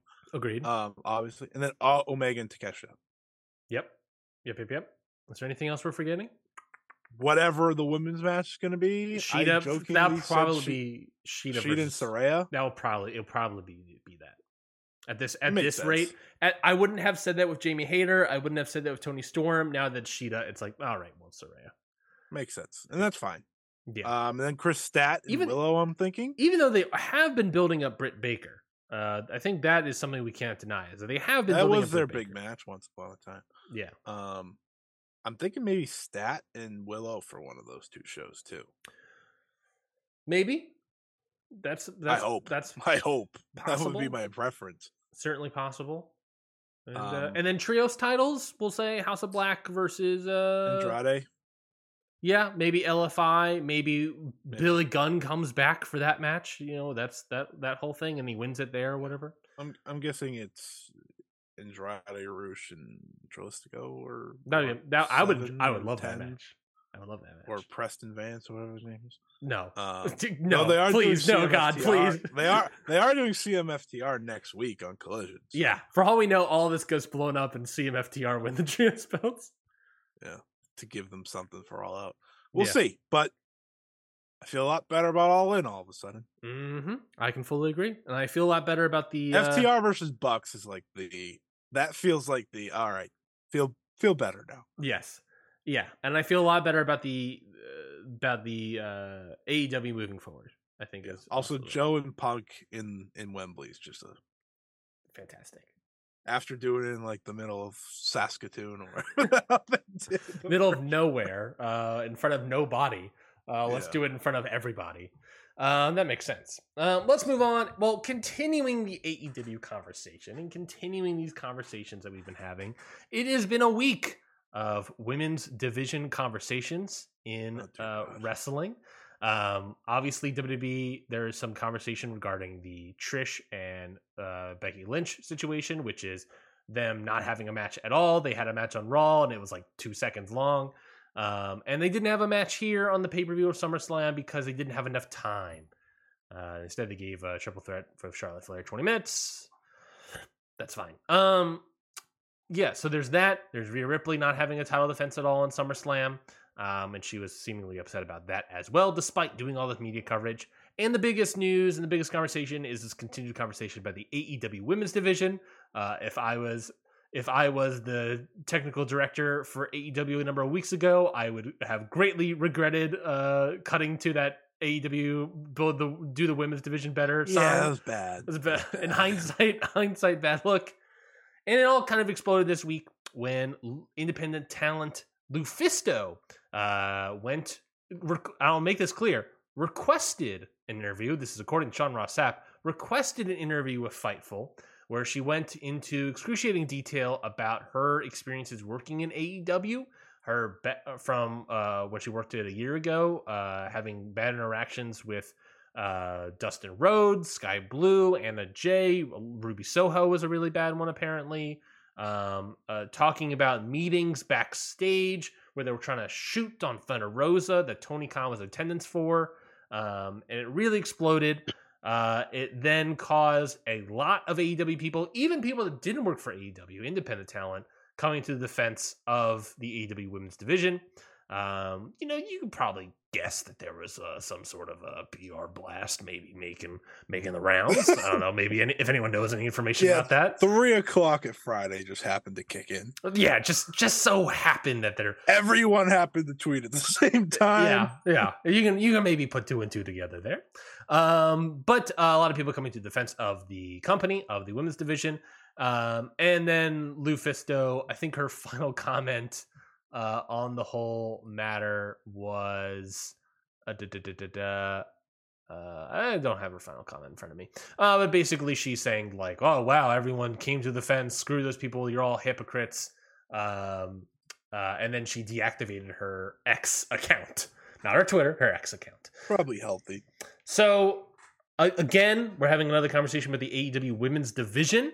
I've talked about this at length. We've talked about this women's division issues at length before. It felt like a year ago is when we talked about it, and here we are talking about it again.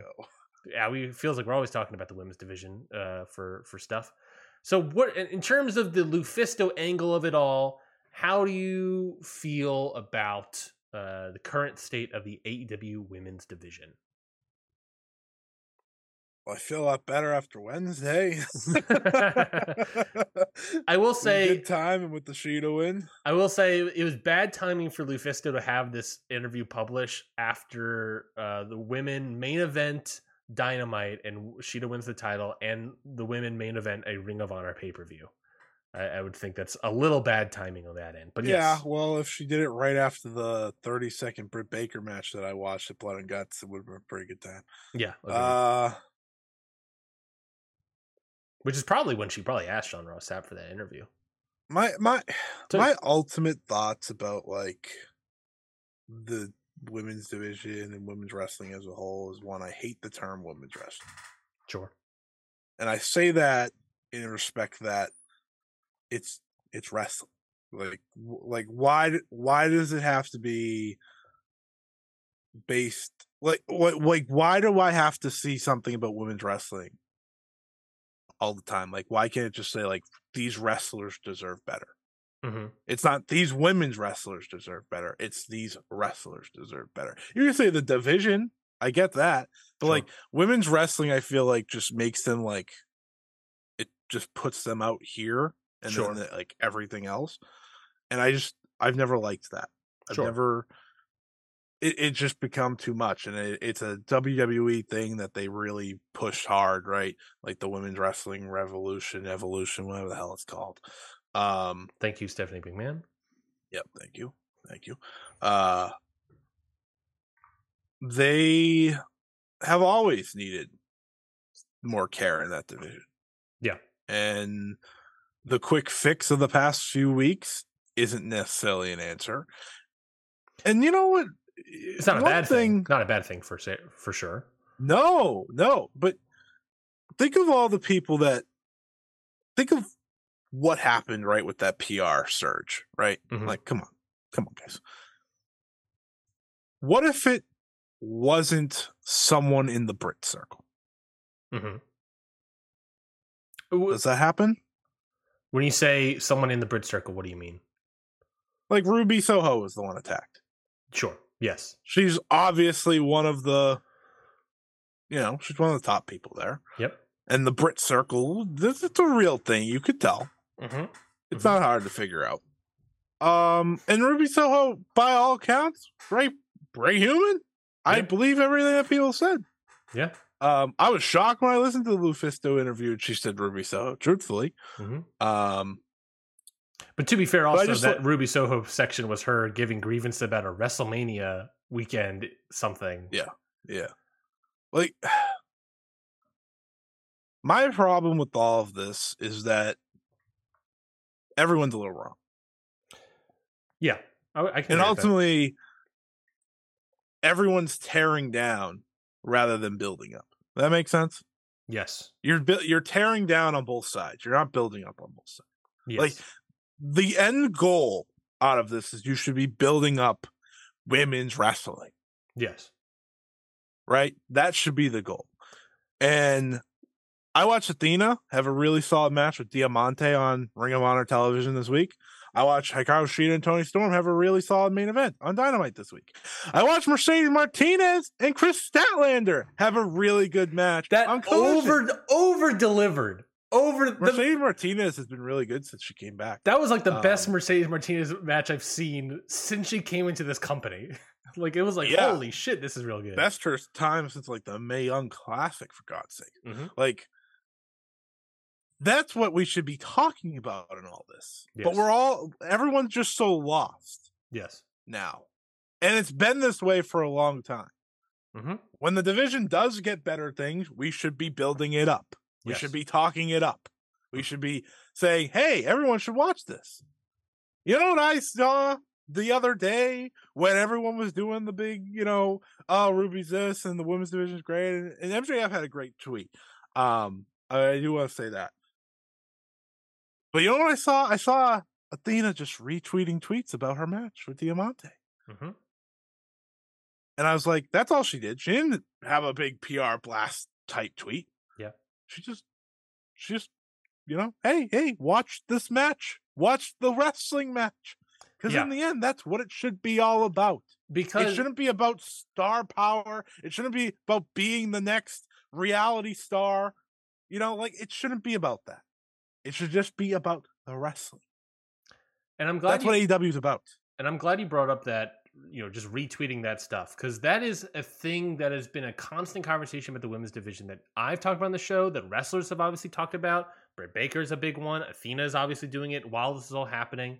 It was brought up during this whole Lufisto thing that, Tony Khan saying like, well, the women's division gets the lowest ratings. And it's like, a year ago when we had this conversation, you remember I did a whole ass ratings chart, whole ass ratings breakdown based on different divisions about where people were. In the women's division at that time a year ago, and this was like the Thunder Rosa reign, it was roughly in the same ratings ballpark as the tag team division. Ratings wise is good. Online, it's way more beloved and people love it way more. And which is totally fine. The problem with it all is it is completely fair for Lufisto to have a bad experience a year ago and tell people about it. Absolutely. The problem is that you can't, in that same breath, dog on individual women in that division. Yeah. During this about previous grievances, especially because it devalues your opinion. It devalues what Lufius is trying to say. In a time where this is all happening, you know, I'm sure she didn't plan for this interview to come out, and that's Sean Ross Sapp's decision, Fightful, for when this interview comes out. But you know, it's not. That's being a journalist, by the way. Yeah, and I know we have all those jokes. You don't say no to the interview. There was people were saying like, "Oh, Sean Ross Sapp shouldn't have put out this interview. It was not a good thing." I was like, "No, he's a journalist. He got told an interview, and he did it, and then he published it. That it doesn't matter." Isn't that so fun? Like, I'm sorry, but you know how, like, what was it, a few months ago with like the media scrums, like, all these people don't ask good questions. Last night, really. Like, you just had Lufisto give this like the juicy response. Now, if you like it or not, that's one thing. Yes. But it's like, all right, let's set this up, and boom. It's just continue. Well, because the ultimate issue is that what I did not like, if Lufisto just went out and said, I had this bad experience of AEW, sure, totally fair, totally fine. The moment she starts downgrading the individual women for various reasons and personal grudges that she seemingly has, Sky Blue comment. Yeah. Oh, she can't. She's either a bland person or can't say anything. That is a direct quote from Lufisto. She's like 20. Yeah, and she's learning how to fucking wrestle on television. But the moment you do that, it devalues your opinion to the point of, what is Lufisto trying to accomplish here?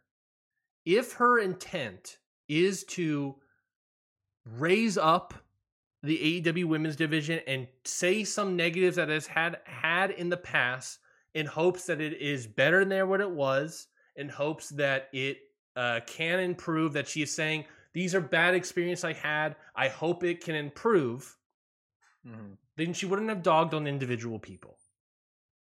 Right. But by doing so, she is now, as we've seen from it, as everything has played out, she has now put a giant spotlight on the women's division and a lot of eyes on it, and kind of has devalued what the women's division was. It had seemingly an opposite effect if that was her intent. If her intent was to ride the train and dog on it, maybe she was upset about not getting a producing role. Maybe she's upset about what's happening in the company. Maybe some people in the company are telling her information. She's upset about that, and she wanted to say something. Or she's upset about something else. I mean, I don't know. She wanted to burn bridges, right? There was that conversation. I think like PW Insider saying that this is like, you know, people in WB were like, why would she say something like this? We're not going to hire her because of this either. Maybe she just wanted to burn bridges. She's at the age, she's like 40 something. She's an independent wrestler. Maybe she just wanted to burn bridges. If that's the case, hey, you nailed it, right? I mean, that's the thing. You nailed it. The AEW, personally, I think the AEW women's division has gotten a lot better in a year's time. I think the WWE's, I think it's one of the better women's divisions today. Maybe not as recently. I don't really care about Taya Valkyrie that much. I don't really care about all these other things all that much. But it has certainly gotten better. I think Toni Storm and Jamie Hayter has put a lot of work in making the division a lot better. A lot of the drama has kind of been put away with Thunder Rosa being gone.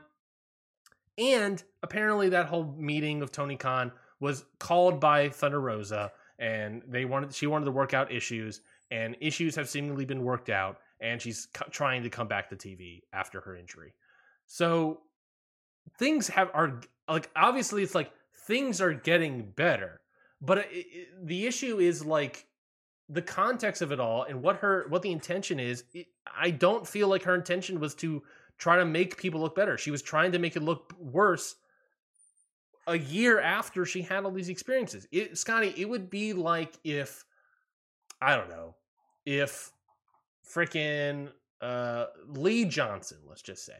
It would be like if Lee Johnson went out tomorrow and gave an interview of Sean Ross Sapp of Fightful and said, the locker room is messy, and people are fighting and throwing chairs and biting each other based on the experience of me watching Brawl Out last year.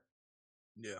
It's like, well, you're basing it off of something that may be different now. A lot can change in a year, and she hasn't been in the locker room in a year. And maybe people were telling her things, but everyone leaves work and has grievances, but they still like their work.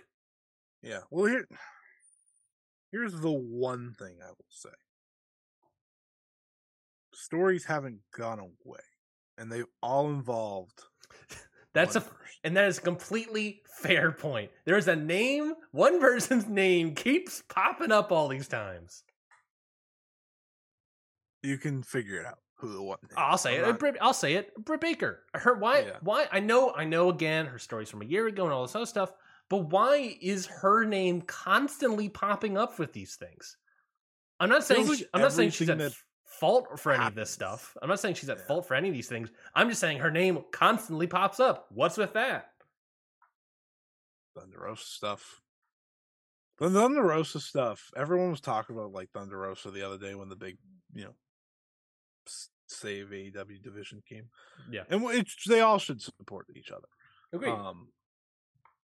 And people should watch. People should watch. Build a locker room. And people should watch women's wrestling. If you're going to complain about a women's division being bad, then you need to watch the women's division and support the women's division. It's the same thing I said a year ago.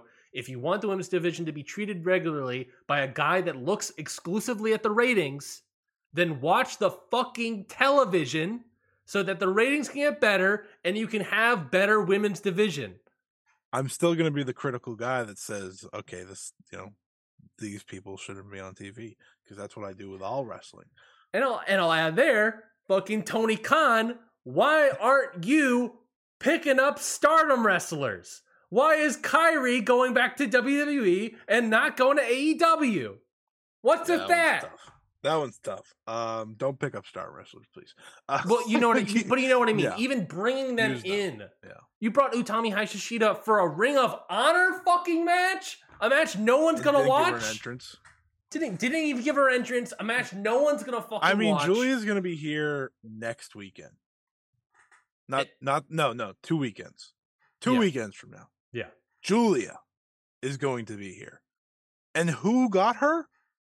Impact. They put her in a match with Deonna. It's not official yet, but obviously it's happening. Yeah. Yeah. Hello? Like, it's easy. Like, and that's just me having other gripes, right? But like, that's the point. Like, that's how you make the division better. But this is a different conversation about the division itself. It should be better. It can be better. This week was a really good week for it to get better. Shida winning, main eventing. Yep. Like I said, Athena and Diamante had a really solid match in Ring of Honor. Chris Statlander and Mercedes hit a home run. Yes. Yeah. Just keep building. Like, I feel like there's so much talk from a lot of the wrestlers. Britt. It's always Britt. It's just always seemingly Britt. Always her. There's always a notes app tweet. There's always something. Just buy blue if you're gonna write that many words, okay? Like, Jesus. Just buy blue. Turn off the badge. Yeah. I love that. Whatever. I love that, by the way. It's also, why is it now? Is it X blue? Like, blue was in reference to Twitter and the color of Twitter. Now the branding is black, so should the blue now be now black? It's the check is blue. Whatever. Who cares? We're not having that conversation. Anyways, like, it should just be so much better. And it's going to be. I think it is better. It is better. It's from a year ago. It's way better than what it was a year ago. If we didn't have this week, I don't know if we would say that. No, a year ago was like Thunder Rosa. Since then, Tony Storm and Jamie Hayter. Yeah, way sure. better. I mean, it's gotten way better. The Outcast stuff was bad. Sure, that was just fumbled.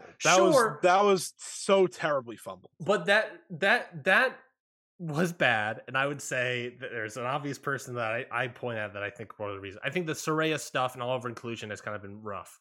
But what Saraya's inclusion brought into this company was additional stories that didn't involve a title for AEW. The story just doesn't go anywhere. Yeah, but if you're going to say the AEW women's division needs to be better, give us examples of how that can be better. You want stories that don't involve the titles? Well, here's Saraya and here's the Outcasts. No one likes it. That didn't really quite Good work. people, That's okay. doesn't mean you want Riho. It's fine. Yeah, it was a good attempt. You want more Remember Joshi Riho? wrestlers? Well, Shida is now your fucking AEW Women's Champion, so you'll get That's more for sure. Joshi wrestlers. I think bringing in more Joshi wrestlers beyond that Tokyo Joshi Pro and Stardom is also a huge thing that could also help and just get. But I don't blame them for saying, will that get more eyes? People that You don't know till you try, baby. also agree to that. There's an argument of it won't Putting them on because dark ain't nothing. yeah, there's an argument that it won't because it won't. People don't see it and people don't know who these are. Our audience doesn't know who they are. I would say your audience does know who they are, and you should bring them in, and it might get eyes anyways. Who's Riho and Shida are legitimately two of their most over women in their company's history. Yeah. It's confusing. Two of their most over wrestlers. Yeah, but it's if you're. I think that between Tony Storm, Jamie Hayter, and I'll even say the Outcast Saraya stuff, there have been the AEW Women's Division has gotten better, and at the very least, Scotty, there has been several attempts to make it better. The problem is the question is whether or not it takes via Outcast Saraya, like it just not kind of working and not kind of been jiving the entire time, or people just aren't watching it. And at that point, that's on the people, right? There's just got to be more care. But what does that Overall. mean? What is more care? What can Tony Khan do to make it better beyond bringing in more outside talent and hopefully get eyes?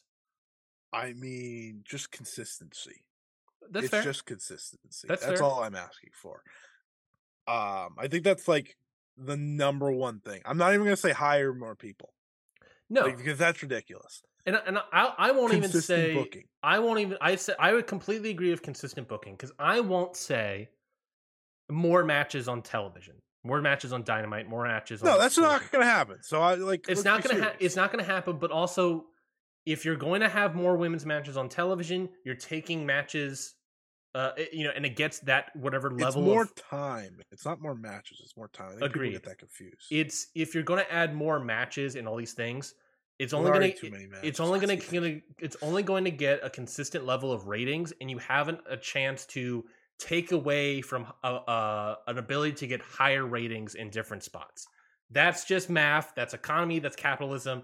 That is how this company is surviving right now. Is this television ratings? They need to have good ratings. They can't take away their bigger rating spots to put in other stuff that typically gets less ratings. Just because less people are watching it because people are flipping their channels. So if you're going to fucking watch this stuff, then you have to watch this stuff. And you can't complain it being bad and having bad ratings when no one's watching it. Anyways. Yeah. I think you're completely right. I think consistent booking and a consistent pathway is what's needed. In 2 weeks, the TBS title picture has had consistent, solid booking. That's all I asked for. Mm-hmm. Right? Mm-hmm. We went from Mercedes and Kiera Hogan to moving on to Chris versus Mercedes. Which even we're going a week before that, there was like a Chris Statler has been defending her titles on Collision stuff. She has. But like even like a story of the Mercedes, like Martinez. Now next week it's going to be Chris and Willow versus Martinez and Diamante. See, they're now using different people. Mm-hmm. That was part of my problem. Is that it was just the same. It was Outcasts, beating some person. Yep. And then, Britt and Jamie make the save. And then we rinse and repeat. And that's where it got bad. Because at one point, people were excited about the Outcasts. Yeah. And then just rinse and repeat. Consistency. Movement in storytelling, I'm in. I think Collision with the TBS stuff, good. Yes. Good. Just do that. That's all I'm looking for. Mm-hmm. That's all I'm looking for. I'll sit here and praise Chris Statlander and Mercedes Martinez for the next 20 minutes if you want me to. And what helps with that, with the Collision and having all the TBS title, is that you can put the TBS title on Collision and have consistent and week-to-week storytelling. Because if you're only going to do one women's match, because you don't want to take ratings, the possibility of higher ratings in other spots. If you're only going to do one women's match, because you also have to have one. If you just have it on Collision with the TBS title, it's consistent week-to-week storytelling. the women's title, AEW women's title, can be on Dynamite and have consistent week-to-week television. And then Rampage, you can do these other matches to kind of build up to various things, like Sheeta building up for the title contender, Anna Jay getting a win on Rampage such that she can challenge the title on Dynamite.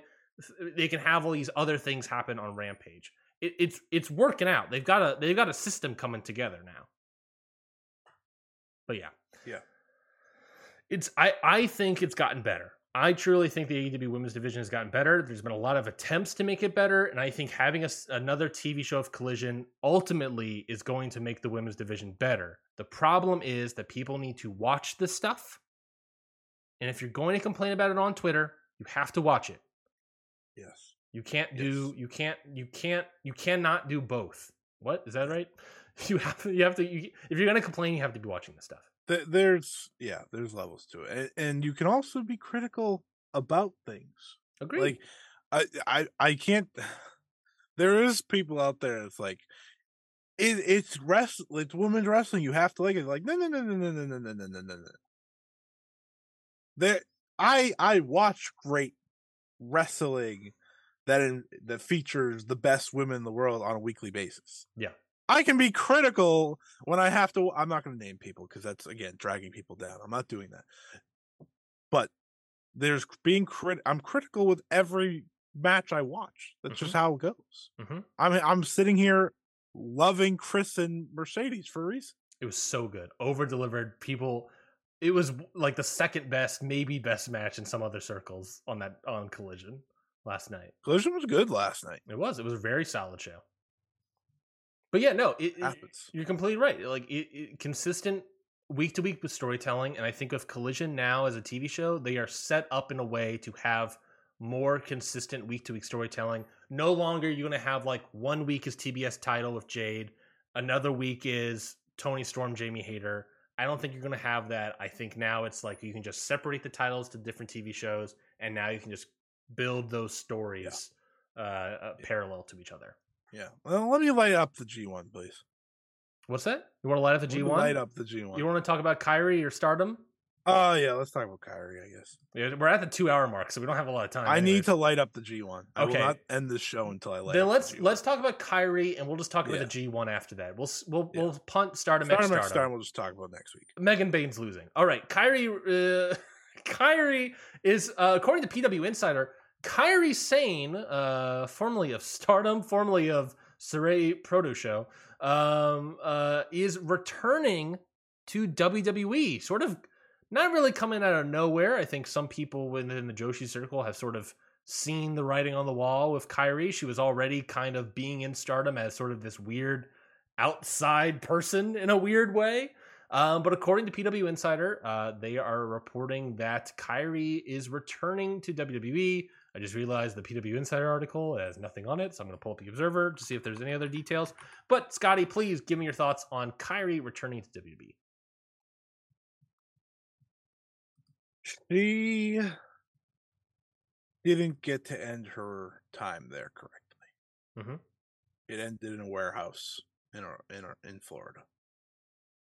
It shouldn't come as too much of a shock. Like, the initial Kyrie signed is like, oh, okay. But if you really sit back and think about it, it's not that surprising. Yeah. She has always been very respective of what they've done for her. You know, she continued to work for them here in Japan. They've always had a good relationship. Triple H has wanted her back since her 1 year Stardom contract was up. Yeah. You know, she's been a free agent for months now. When I heard free agent, she continued to work because to me it was she wants to just do some more in Japan, which she has. And I always saw there was going to be more. But ultimately, Triple H coming back into power, you know, he obviously liked her a lot. Like, it's not shocking. It's just not. And ultimately, there's two ways to look at it. There's the way of looking at it of good for Kyrie. You know, she gets to go finish her run correctly. And make a lot more money, probably. Oh, I'm sure she's going to make plenty of money. Though she probably doesn't even need it. I'm sure she does pretty well for herself already. She owns a gym in Japan. So I'm wondering what ultimately she does, I can see this being a 1-year deal. Come back, finish up correctly, and then, she can ride off into the sunset all she wants. Like, that's ultimately what it could be. It could be a 2-year deal. Whatever it is, it's good for her. Now, on the other hand,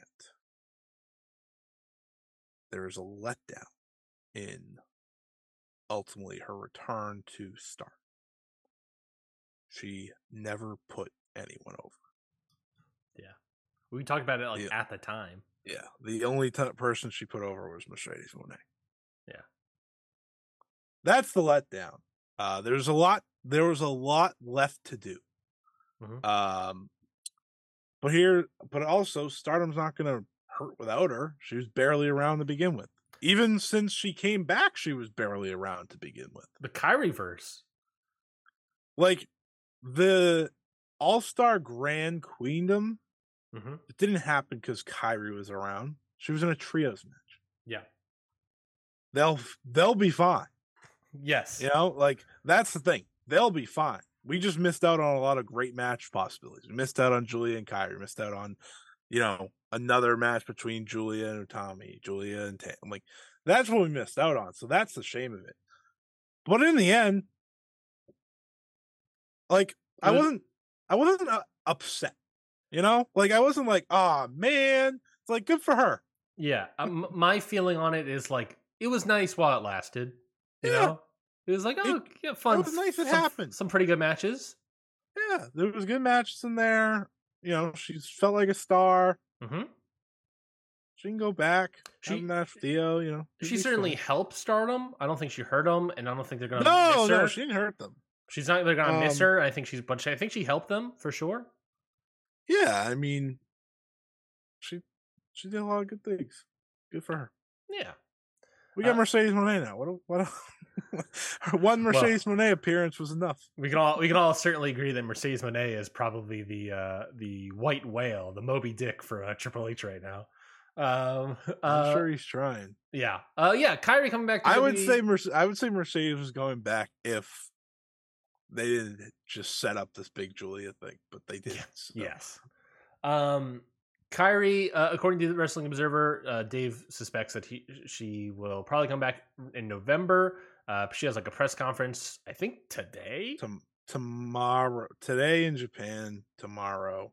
Yeah. Here. So we'll hear formally. She appeared at the All Japan show today to announce another match. Yeah, so she has in September. Presumably, she's going to finish out her Japanese bookings that she is still making, and then she will head back to WWE. That is the proposed, and Dave is suspecting November time. So I will guess that she'll probably come back really like the Royal Rumble or something. And then, maybe we get a Royal Rumble win out of Kairi, and then the WrestleMania match is Kairi versus Io Sky. See, to me, that'd be worth it. That's pretty good. I would have to say that's pretty good. Doing Io and Kairi, if that's the big thing out of all this, cool. I'll worth it to me. Sounds good to me, baby. And I said this after the Saraya as the main event, how Saraya was much more star than Kairi in that match. Mm-hmm. And I meant that at the time. And then this happens. I was like, oh, makes sense. I talked to Alex. He's like, yeah, Kairi showed up by Saraya and said, I gotta go back. I gotta go back to where I was considered a bigger star. Yeah. And I was like, that's funny. It's just it's just not the initial feeling was damn it. Now it's just good for her. Yeah. It's good for her. I rather them take someone that they had than someone new. Yes. That makes sense. I would rather have them take Kairi than Julia. Right. I would, that would crush me. I'd be like, no, you can't. You can't, because so many people that are at the top of their game now in Stardom, they wouldn't be that anymore. Yes. Julia specifically. Julia without the headbutts and everything.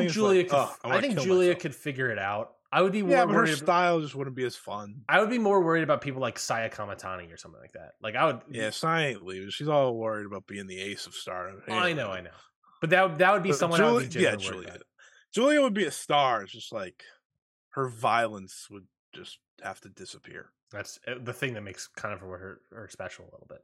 Yeah, but good for Kairi. Whatever. Now let me get to the G1 so we can go home. Yeah, so G1 Climax playoffs are underway. Block A and Block B have both taken place. I have not seen. Obviously, I'm still catching up. Have you seen Block B this morning? No. I saw who won. I saw who got in though. Do you about to say? Do you care about the spoilers about who got in? I saw who got in and said, "Thank God." Yeah, not really a surprise. So the Block A finalists here are in first place Sonata, second place Hikuleo. Kind of a surprise bit there. Stupid. This my. Oh. Well, let me just real quickly before you do that. Block B, the winners are Okada and Ospreay, so that means the semifinals are going to be Sonata versus Ospreay, which, if I'm not mistaken, was going to be the New Japan Cup finals. And then Okada, of course, as we all suspected, Okada versus Hikuleo. Scotty, you have the floor. That's not it. Yeah, first place versus second place, right? No. They have the bracket out. Let me see. You might be right. I'm pretty sure I'm right. It's first place versus second place. No, they're all. So it's Sonata awaiting second place of C block. Ospreay is awaiting first place of C Is it block. C block? It's A to C, and I thought the whole conversation was. I thought the whole conversation was that like Kaito Kiyomiya or Shota or anyone has to get second place in A block to face Okada. Yeah, that was. But then they had to do it. They had to face each other in the semifinals for it to happen. Yeah, that's so we're talking about the semifinals. This is the quarterfinals. There's 8 people. Oh, you're right. This is quarterfinals. Yeah. So it's still Okada versus Hikuleo in the quarterfinals, right? No. Then what is it? I don't understand it. Then Hikuleo's waiting for D block's 1 seed. Are you sure? So, yeah, I swear it was the other posted one. a graph. I will send it to you right now. Please do, guys. I'm so confused because I swear it was the other way around. Also, El Phantasma is joining the Guerrillas' Destiny, so take that for what you will. There we go. So, anyways, let me talk about Hikuleo. Please. I'm gonna look at this graph.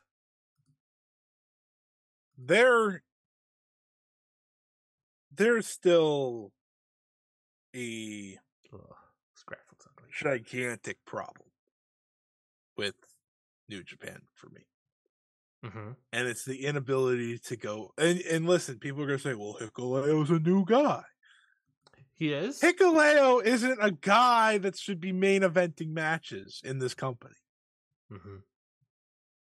He's 32 years old. You coming into this, right? The whole story of New Japan is the young guys.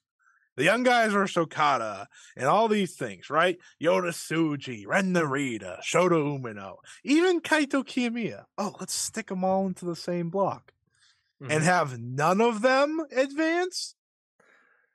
Mm-hmm. Why do you need them to feel on the same level? And have them draw against each other pretty much the entire time too. Like it doesn't make sense. It's so mind-numbingly stupid. Kaito not making it is just dumb. Like, it doesn't even make sense to me. He was the only person I was okay with getting over Tsuji or Shota because it's like, it makes sense. He's the ace of another company. Well, whatever.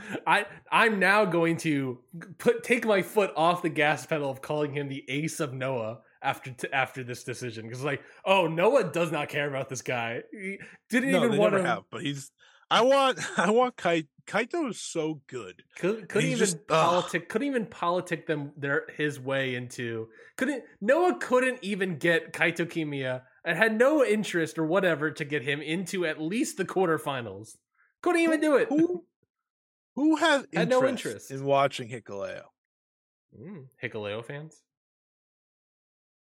But seriously, who has interest in watching him in this situation? No one. No, I mean, yeah. I mean, depends. I guess at this point, terrible choice.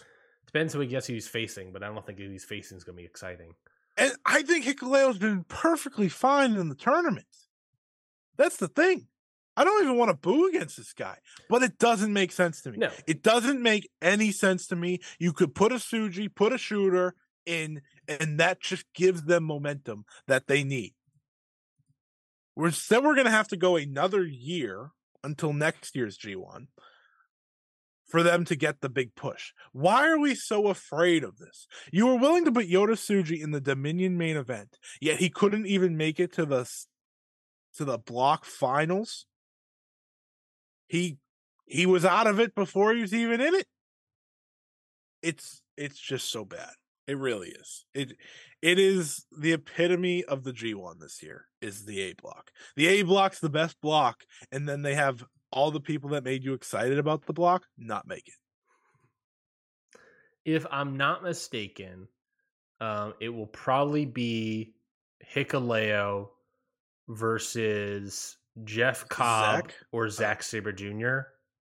Yeah, I'm guessing Zach and unless Naito can squeak his way in second, Naito probably.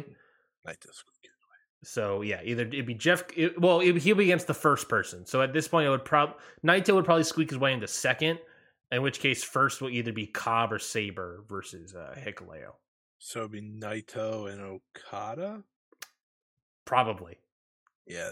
Unless they do like Cobb or Sabre or something, but yeah, they haven't run Naito and Okada in a year. So you got to get back to it. So yeah, we're talking maybe Naito, Okada, maybe, and then Cobb or Sabre probably against Hikuleo, and then I'll look at the C block real quick as well. It's just now one match, right? That doesn't matter.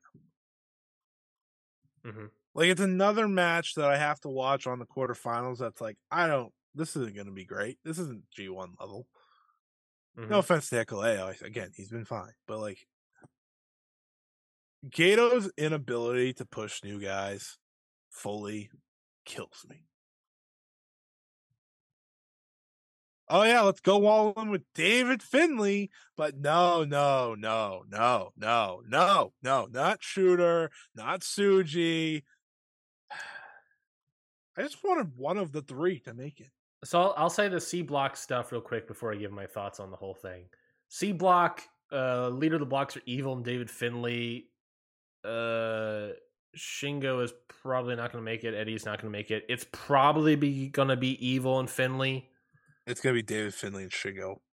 Yeah. Unless Shingo squeaks his way in. Shingo's facing Evil. Correct. But at that point, Shingo will have 7 points. Eddie Kingston would have to lose. Who's he facing? Isn't he already at 7?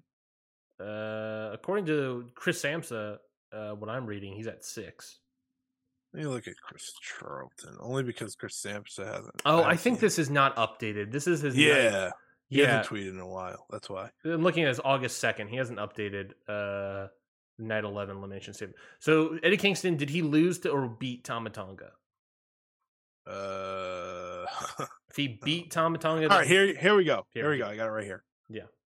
Updated. It's Finlay at 8, Evil at 8, Eddie at 8, Tama and Shingo at 7. All right. So kind of all up in the air.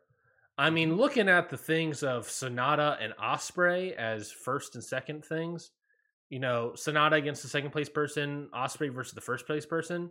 You know what? I think, Sonata Shingo sounds cool. Even Sonata Evil is interesting, but Sonata Shingo sounds cool for me. And then I'll say Will Ospreay versus David Finlay. I think Will Ospreay Shingo might be even better. But I'm looking fondly at that New Japan Cup match from a year or two ago that I love. So maybe we'll get that one. So the final night is Eddie versus Finlay, Shingo versus Evil, which I think Finlay's winning. Yeah, which would bring him to 10 and clinch. And Shingo versus Evil, with Shingo at what did you say? He's at 7 now, so he'd be at 9. And Evil would lose. So, Evil would lose. That'd get him in. So, yeah. So then that would be Finlay versus... Tama's fighting Hanare. Ooh, nothing. So there is that chance of him getting in. But... Yes. True, but he would have to beat 9, and he is at 7, so he could, but I think Hanari's probably going to beat him or something. Yeah. I don't know. See, Tama made it far enough last week. I don't need 2 Tonkins. No offense. I agree, but yeah, I think it'd be more interesting for David Finlay versus Will Ospreay, and then just because Shingo versus Will Ospreay would be a better match, but I think it would be more interesting to do Shingo versus Sonata. And confirmed Shingo versus Will Ospreay would be a better yes. match. But I think in terms of interesting dynamics, Shingo versus Sonata, especially if we're continuing this idea of that. Especially if we're continuing the idea of Naito ultimately winning the G1, then Shingo versus Sonata would be way more interesting. I think they're going to run back Ospreay and Naito in the final.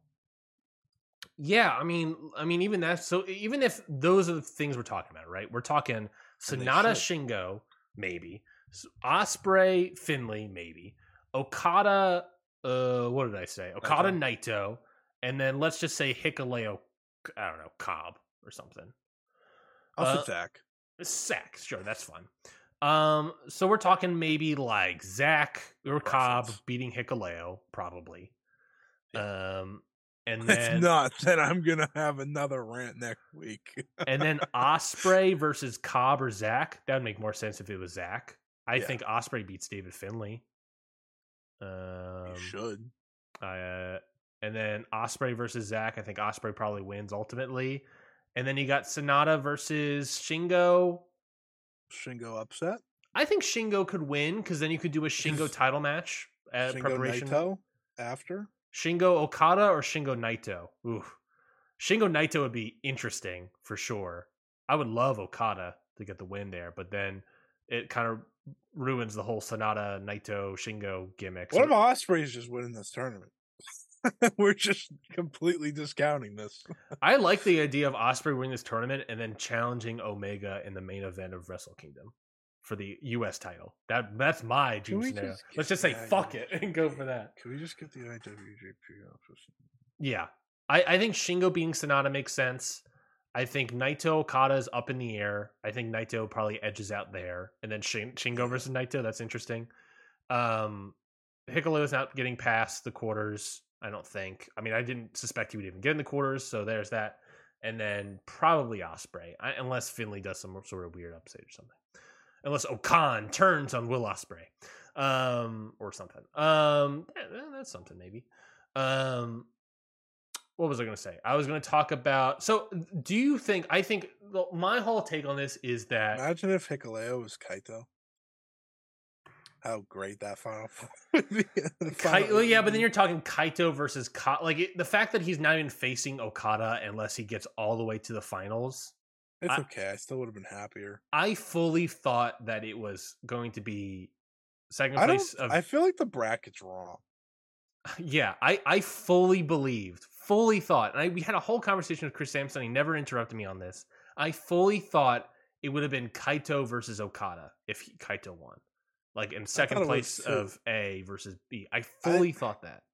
And now they're telling me it's not that. And that's why I'm like reversed. Shocked. I think at one time they said it was the possibility was it would be Okada and D2 on one side. Mm-hmm. And then D1 and A2 on that side as well. I think that's what they said originally, and now the bracket says it is. Yeah, this bracket's all over the place, and I'm just gonna trust what it is now. Knowing what it is now, I'm okay with Kaito losing. Honestly, like it's like we're not gonna get that Okada match. No, they're just gonna save it for Yokohama Arena. And I'll say this, Scotty, I feel like whereas I would have loved for them to shoot one Three Musketeer into that quarterfinal spot, especially if it's not Kaito. I also don't blame them for keeping them all at even footing, except for Yoda, even though he has 1 point more. I'm like, I understand. Let's keep them all at the same playing field, but it's also like I would have. If you're going to give Yoda 1 point, why not just put him into?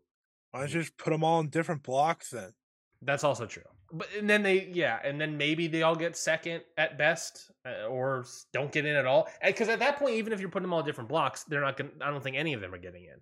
I mean, even all putting in the same block, two of them aren't. In. Two of them certainly aren't going to get in, especially if Sonata. They should have had one make it. I don't give it. Like, I don't care. That's they fair. just should have one make it. Like, that's fair. At least my questioning of you had Hikuleo beat Jay White. At least that has paid off in the end. Yeah, that's true. That's definitely true. I'm still very confused by this bracket. Please, someone in the comments or someone tell us. Are we wrong? Were we wrong this entire time in all of our previews? Were we wrong about these brackets? Is this a Bearstein Bears situation? Is this am I Nelson Mandeling myself into this effect? Like, I fully thought it was the other way around. That would have been Kaito versus Okada, and now it's like, oh no, they're on opposite of the bracket. They have to win the whole thing. I'm shocked. I'm shocked by this result. I cannot believe it. Stunned. Shocked. I swear to God it was the other way. I swear to God, but maybe we're wrong and I don't understand anything. I don't know anymore. I don't know. Who knows anymore? Who freaking knows anymore? Any other thoughts about all this? I mean, we'll be back next week when it's over, thank God. Yeah, so next week I want it to end. I just want it to end. Yeah, you've not been enjoying the G1 Climax this year. Most of it's missable. Yeah. Is that fair? Yeah. You just watched the slugs of the tournament. Mm-hmm. Mm-hmm. Like, you just watched the absolute pits of it. Mm-hmm. You are fresh in this. Of watching. Oh yeah, I watched where Zack Sabre Jr. and Shane Haste were the best match. Yeah, what was that? Night 10. It was the main event being Tanahashi and Goto. Yeah, that night sucked. It was rough. I think that was probably the night you watched when we talked about it last week. Yeah. That night stunk. But I'm excited about the next night. I don't even know what's on the next night. I read Osprey and ELP was good. I'll be the judge of that. Yeah.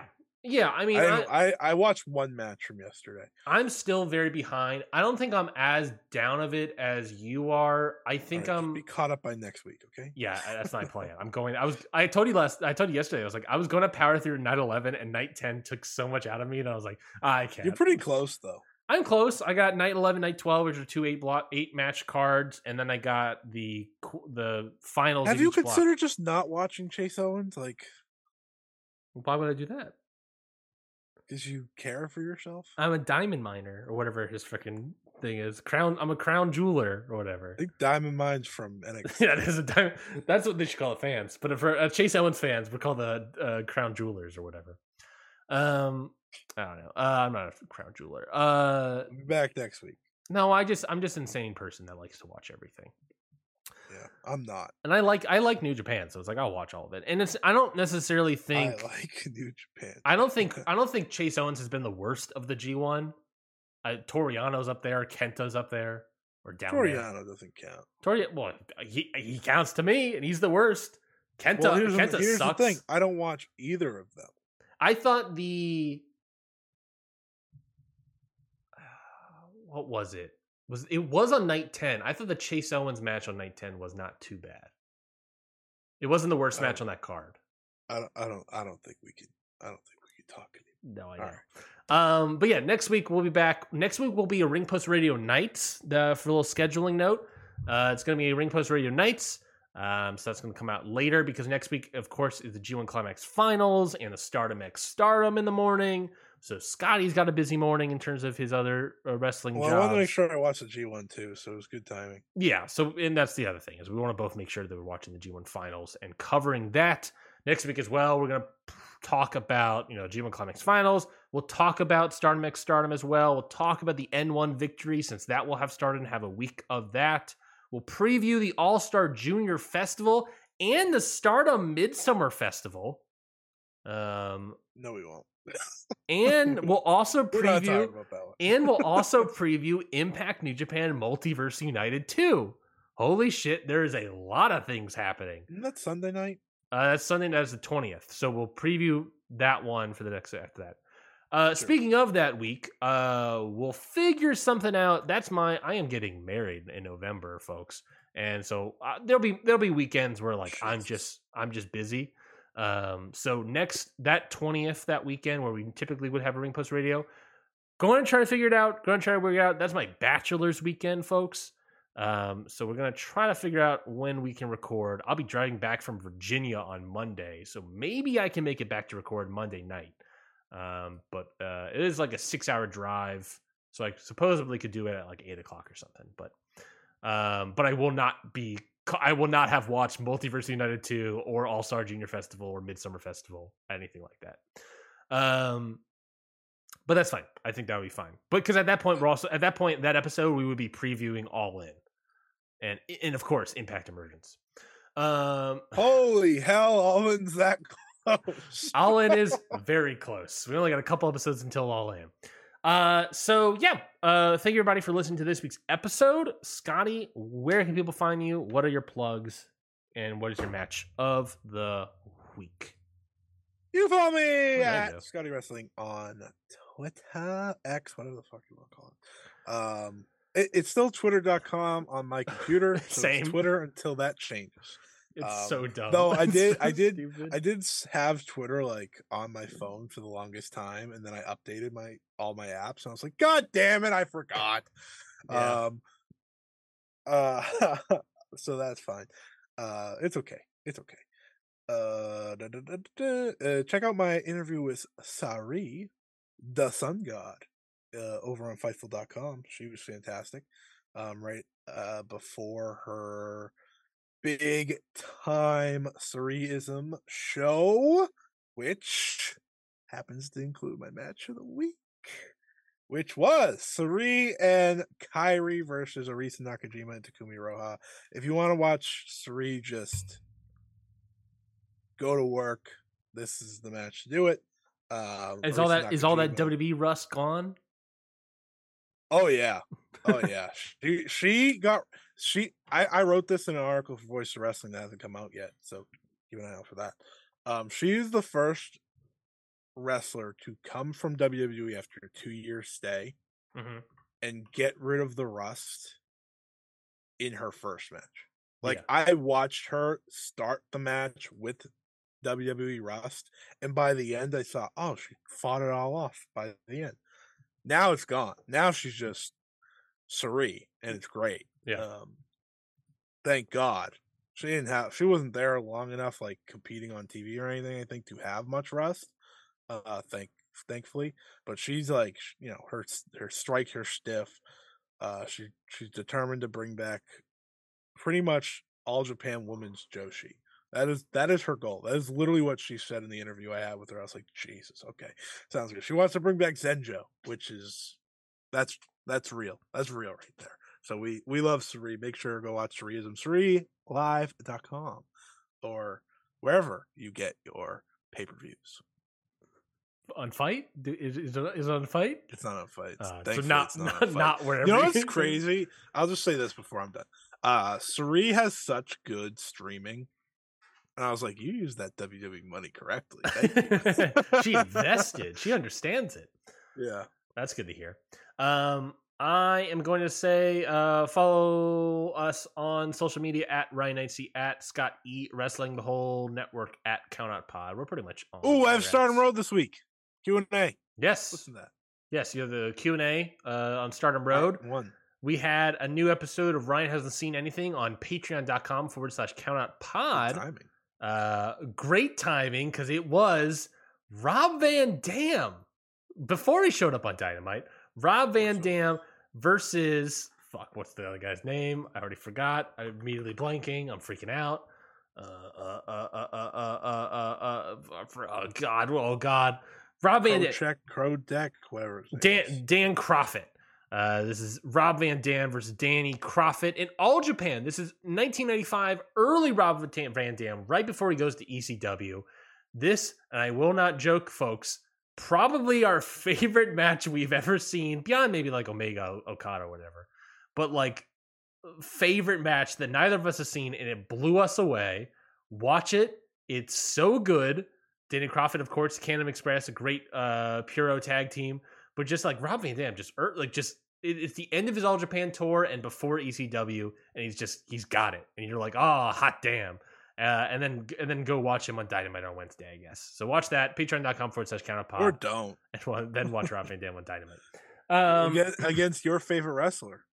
Hey, he throwing, as it turns out, Christian Cage's child in front of him as a shield as he's running away definitely bumped him up in my hierarchy of pillars. I'll say that much. But yeah, beyond that, other plugs. Patreon.com/CountOutPod. Definitely go check that out. Got a lot of fun stuff in there. If you want more, I'm just gonna keep that plug going. If you want more G1 Climax stuff, Okada Shorts, our New Japan podcast on the network. They have been doing the G Wondering, which is their G1 audio for every night of the G1 Climax. So if you want to get their thoughts of the G1 Climax live as it's happening, then go check out G Wondering on Okada's Shorts podcast. My match of the week is going to be the Anything Goes match, the triple threat from Dynamite, Jon Moxley, Trent Beretta, and Penta El Cerromero. I thought that was great. We get 4. That was a really great match. I love that ridiculous match too. The parking lot one? Yeah. I haven't seen that one yet. I'm excited about it. It was watching great. It. I'm probably gonna watch that today. I thought it was better than the Anything Goes. I'm great excited because Jon Moxley is walking away with my Wrestler of the Year because he wrestles every week. He's been like Wrestler of the Year for quite a while now. Jon Moxley. Yeah. He just like, where's he on I don't remember like when it all kicked into gear for him. Mm-hmm. There was like a moment where he just started wrestling like in all these incredible matches. Consistently great. Yeah. And like now he's wrestling every week. Next week it's Claudio and Moxley versus the Lucha Bros. It's like, all right. That should be great. That one up. Chalk that one up. And then he's incredible. He is a professional wrestler through and through. He is currently at 7 for me, right behind Bryan Danielson. So he is on the outskirts. I bet if I watch the Rampage match, he might bump up to. It was so good. Beat Danielson or something. If you did you like the first parking lot brawl? Yeah, that they did long ago. I thought it was great.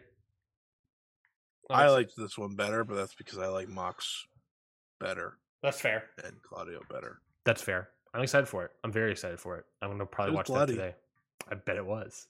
It's Jon Moxley. I bet it was. Anyways, bye. Yeah, that's it for this week's episode of Ring Post Radio. We'll be back next week for Ring Post Radio Nights, and we'll keep you posted about the week following. Until next week, we'll talk to y'all later. Bye. This has been a Count Out Podcast. Hi, guys. This is Lauren. This is Michael. And this is Your Dose of Death podcast. If you're genuinely curious about the world of deathmatch wrestling, look no further, as me and Mike have you covered on all things in the world of deathmatch wrestling, whether it's interviews, show reviews, or everything in between. We have you covered on all things deathmatch wrestling, whether it's past, present, or future. And you're probably wondering where you can go support us. You can find Your Dose of Death podcast on all major podcast platforms, especially along with the Count Out network of podcasts. And also you can support us on the Count Out Patreon, as we have exclusive content only on the Patreon for all of our listeners. We hope that you go listen to Your Dose of Death podcast very soon. See you at the shows.